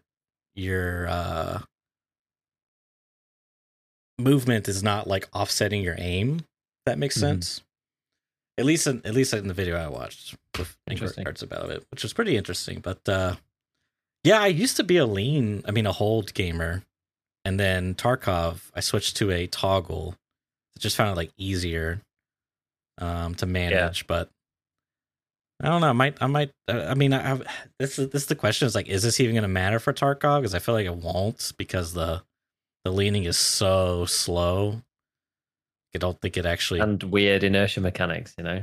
Yeah, like I just don't think it actually does anything. But we'll see. Nonetheless, though, I'm really liking BattleBit. I'm just a lot of people are really eager for Bounce Patch, and they are aware of it, and they've said they're gonna do that. I saw this one, BattleBit post a tweet about some skin they're working on or whatever, because their guy that works on their skins is like really, really talented. I mean, I think the skins look really good, and he's doing like custom skins for a lot of streamers and stuff, and it's pretty cool because it's like it's not that it's pixel, it's like voxel art maybe, but it's still kind of cool as he did one for like Hutch, and it was just cool with like the colors and the skulls being, it's like very blocky on the guns, and you can like add assets because he added his logo, and it was just, it's pretty cool. But someone commented on, or they tweeted on there like, instead of skins, how about you make a Bounce Patch? And then the developer, the BattleBit account was like, sure, we'll get right on that. What color do you want the battle patch? Do you the bounce update? Do you want it red? Yellow? How about yellow? I love it when like devs just like rip on gamers because like as a gamer, I know how we can be. So to see someone just like clap back like a dev, especially, it's just it's funny. I do like that. Yeah. So you're saying I've just got to get to level 70 to unlock the vector and then just annihilate all the gamers on the map? Honestly, dude, it's so busted, man. It's like I've been killed by it a lot. I think one issue that might be leading into it is that there's like several reasons, but because the hitboxes are like relatively big, is like just sending volume down range is just really effective. So yeah, I think that might be one of the bigger issues. I think they probably just need to like either reduce like the damage fall off or something, because it has like the highest TTK, which it should, right? I mean, it's like 1200 RPM 9mm, and then I don't know, just something needs to be done about it, because it's like really, it's so annoying when you're playing and there's like, I want to like level up this crappy gun, right, just to do it, right, and then it's like you're getting constantly stomped by this vector gamer, and it's like, God, I don't want to do it, but I feel like I have to. I have to bring out the vector, dude. This guy's so annoying. Oh, I love it. I love it. I had probably the best game I've had recently when I was playing the other day, because I was actually trying to use the DMRs, because there's an interesting dynamic with sniping and DMRs in BattleBit. And DMRs don't really like it's hard for them to fit into the game. But we had a perfect one the other day, and I can't remember what the maps are called yet. I'm not into it enough yet. But it was one of the town-based ones, like one of the sort of city with the kind of tall buildings, like skyrise type things. And it was the big map, like 127. And we basically just like ended up dominating the rooftops, because so the thing in BattleBit, you get that lens flare if you're using a 6x or higher, so people can identify you as a sniper, which I think is a nice balancing thing, because that's from COD, I believe. And maybe it's other games too, but is it on Battlefield as well? I'm not sure. I think no, it is on Battlefield, isn't it? And but if you're using a 4x, then you don't get that. So you can use, if you're kind of like accurate enough, you can use 4x scopes on the DMRs and the snipers, to be fair. But the DMRs I kind of think is pretty cool, and you can like shoot at snipers without them knowing where you are first, because you're like hidden. You're like looking through a little crack in the wall. Yeah. And we were on this rooftop, and we just like dominated the skies. It was so good. I had there was a medic with me, and I got rezzed a bunch of times. So because I never actually died, I ended up going like 10-0 at the beginning of the game on this roof, just like annihilating snipers with this DMR, just like killing everyone. I was like, oh, this is actually so good. I had like such a good start in that round. It was a lot of fun. Yeah, there's a lot of fun to be had in that game. There really is. Yeah, I'm certainly enjoying it with friends. I'm not really playing it on my own now. But there's no real reason for that other than I've just got other stuff that I'm doing. But yeah, when friends jump on, it's definitely a good game. I'm still enjoying it. It's definitely got my usage out. I think you've put in quite a few more hours than me at this point. Oh yeah, I've only been on every now and then. Yeah, I'm like 16 hours or something. So I jump on for like an hour every couple of days. Something like that. But we're getting there. It's still good. I'm enjoying it. I'm going to probably play it. I'm going to go to that local LAN again at some point. I can't remember when it is. August maybe. I'm going to go to that. I'm probably going to play it a bunch then, which should be fun. So I'm looking forward to that. I imagine we're going to get at least the same number of hours as I have already again over like 3 days. It's like one of the few games that is cheap enough for everyone to buy and everyone can play at the same time. Yeah. Perfect thing for like a bigger LAN. Yeah, I love that, dude. It's such a good game to play with the boys and just kind of dick around. You don't take it too sweaty. No offense to the sweats, but yeah, Actually, talking about that, just like one very last thing before we wrap up, because we probably need to finish. I just reminded myself with LAN. So there's the UK's biggest LAN, or at least I think it always was historically. The Insomnia Gaming Festival, or the I Series as people call it, and it's on September the 7th to the 10th in Birmingham this year. I've just like reopened it up, and I applied to be a content creator, and they accepted me. So I'm going as a content creator to I-71, which would be pretty neat. I went to I-71. Yeah. So is that how many times have they been doing it? Well, the 71 Insomnia events. The crazy thing is that I went to I-28 with the very first PC that I built. Oh, that's so cool. That I could play Dawn of War and Counter-Strike Source on like the higher settings. And that was the first big LAN that I went to, as I-28. So it's going to be awesome. I haven't been for ages, but it's going to be really cool going as a creator. And you don't actually take your PC or anything. So you're not like, you don't have like a bring your own computer ticket. You're just like there as a person. But that'll be fun. And this is the first time I think that they've actually had a Tarkov section on the seating plan. Oh. So there's a dedicated section of like 4 rows to put yourself in that row if you're an Escape from Tarkov player, which would be awesome because it means that like I have a home. Without that, it'd be just like random people all over the place playing Tarkov. But at least like there's an actual like sweaty Tarkov section to go visit. Oh yeah, I see it. Cool. They got Escape. That's pretty impressive. Yeah, and I think that's the first time this has ever had they've had an area for it, which is like kind of intriguing. So yeah, someone pointed out and was just like, "Oh, you should apply to be a creator," and I was like, "Okay." So I applied for it, and they were like, "You're in," and I was like, "Oh, great. Okay, I guess I'm going then." I kind of was half expecting them to say no, but I've never heard of Insomnia Gaming Festival. It was the first time hearing about it. That's pretty crazy. How many people? I mean, it's a UK specific thing, but like, how many people actually go to this? I'm not even sure. How many participants? at I-71. They have golf with your friends. That's funny. It's pretty big. Actually, maybe I say I-70. I can't really... it doesn't say. It's pretty huge, though. Like, it got bigger and bigger and bigger. When I like even back then when I was actually going to them, I basically went from like I-28 to like I-40 something, and then became a real adult and stopped going. We just got busy. But yeah, 2,800 gamers is what it says. So it's pretty big. It doesn't even look that expensive, relatively speaking. Yeah, it's not that bad. Genuinely not too bad for what it is. I think it's cool. It's kind of like a camping kind of thing. Yeah. That's what we always used to do. Go and camp outside and then... Well, not that we did that much sleeping, but... That's cool.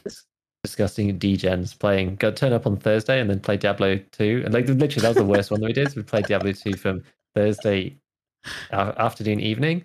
I went to bed on like Saturday morning at level 70. Oh my god, that's insane. That was pretty bad. I had one friend who stayed up a bit later and went to bed in like the afternoon on Saturday, but I was just dead at that point. I was like, I can't stay up any longer. I have another very fond memory of me and another friend playing into the early hours, playing Civ 5, a game which I'm very proud to have played like 20 hours of and never actually finished a game ever. And I was like doing my thing, and then I turned, and he was asleep on his keyboard, just like head down on his keyboard, and I was just like, "Yo, wake up! It's your turn." And he woke up, and he was just like, "Why is there fog in here?" And I was like, "There's no fog. Go to bed. Just go to sleep." Oh, so funny. Good times. I have very fond memories of the I series, so I'm excited to be going back as like a creator. It's kind of cool, like come full circle, you know. That's pretty cool. Yep. I haven't really announced it though, so I'll put it out on the channels at some point when I'm ready. What do you like? What does it mean when you're a creator there? You get like, okay, maybe people get to like come up and you have a booth and you get to sign their mouse pads or something. I wouldn't have thought it was even that official, but I'm not really sure. I don't know how many there are. Like I don't know how if there's going to be like 200 of us. I was just say, do you know if any other Tarkov UK creators are going? Do you know? I asked a few people. There were some people who went last year or last event. Because I asked Iron Fist because I know him and a few other people went, and there was like Blank and a few other guys who were there. But I don't know. I'm not actually sure yet who's going to this one. I don't know. I know Iron Fist. He said he was like thinking about it, but there's nobody's like confirmed as far as I can tell as of yet, but we'll see. I'm sure there'll be a group at some point. Cool. I don't know.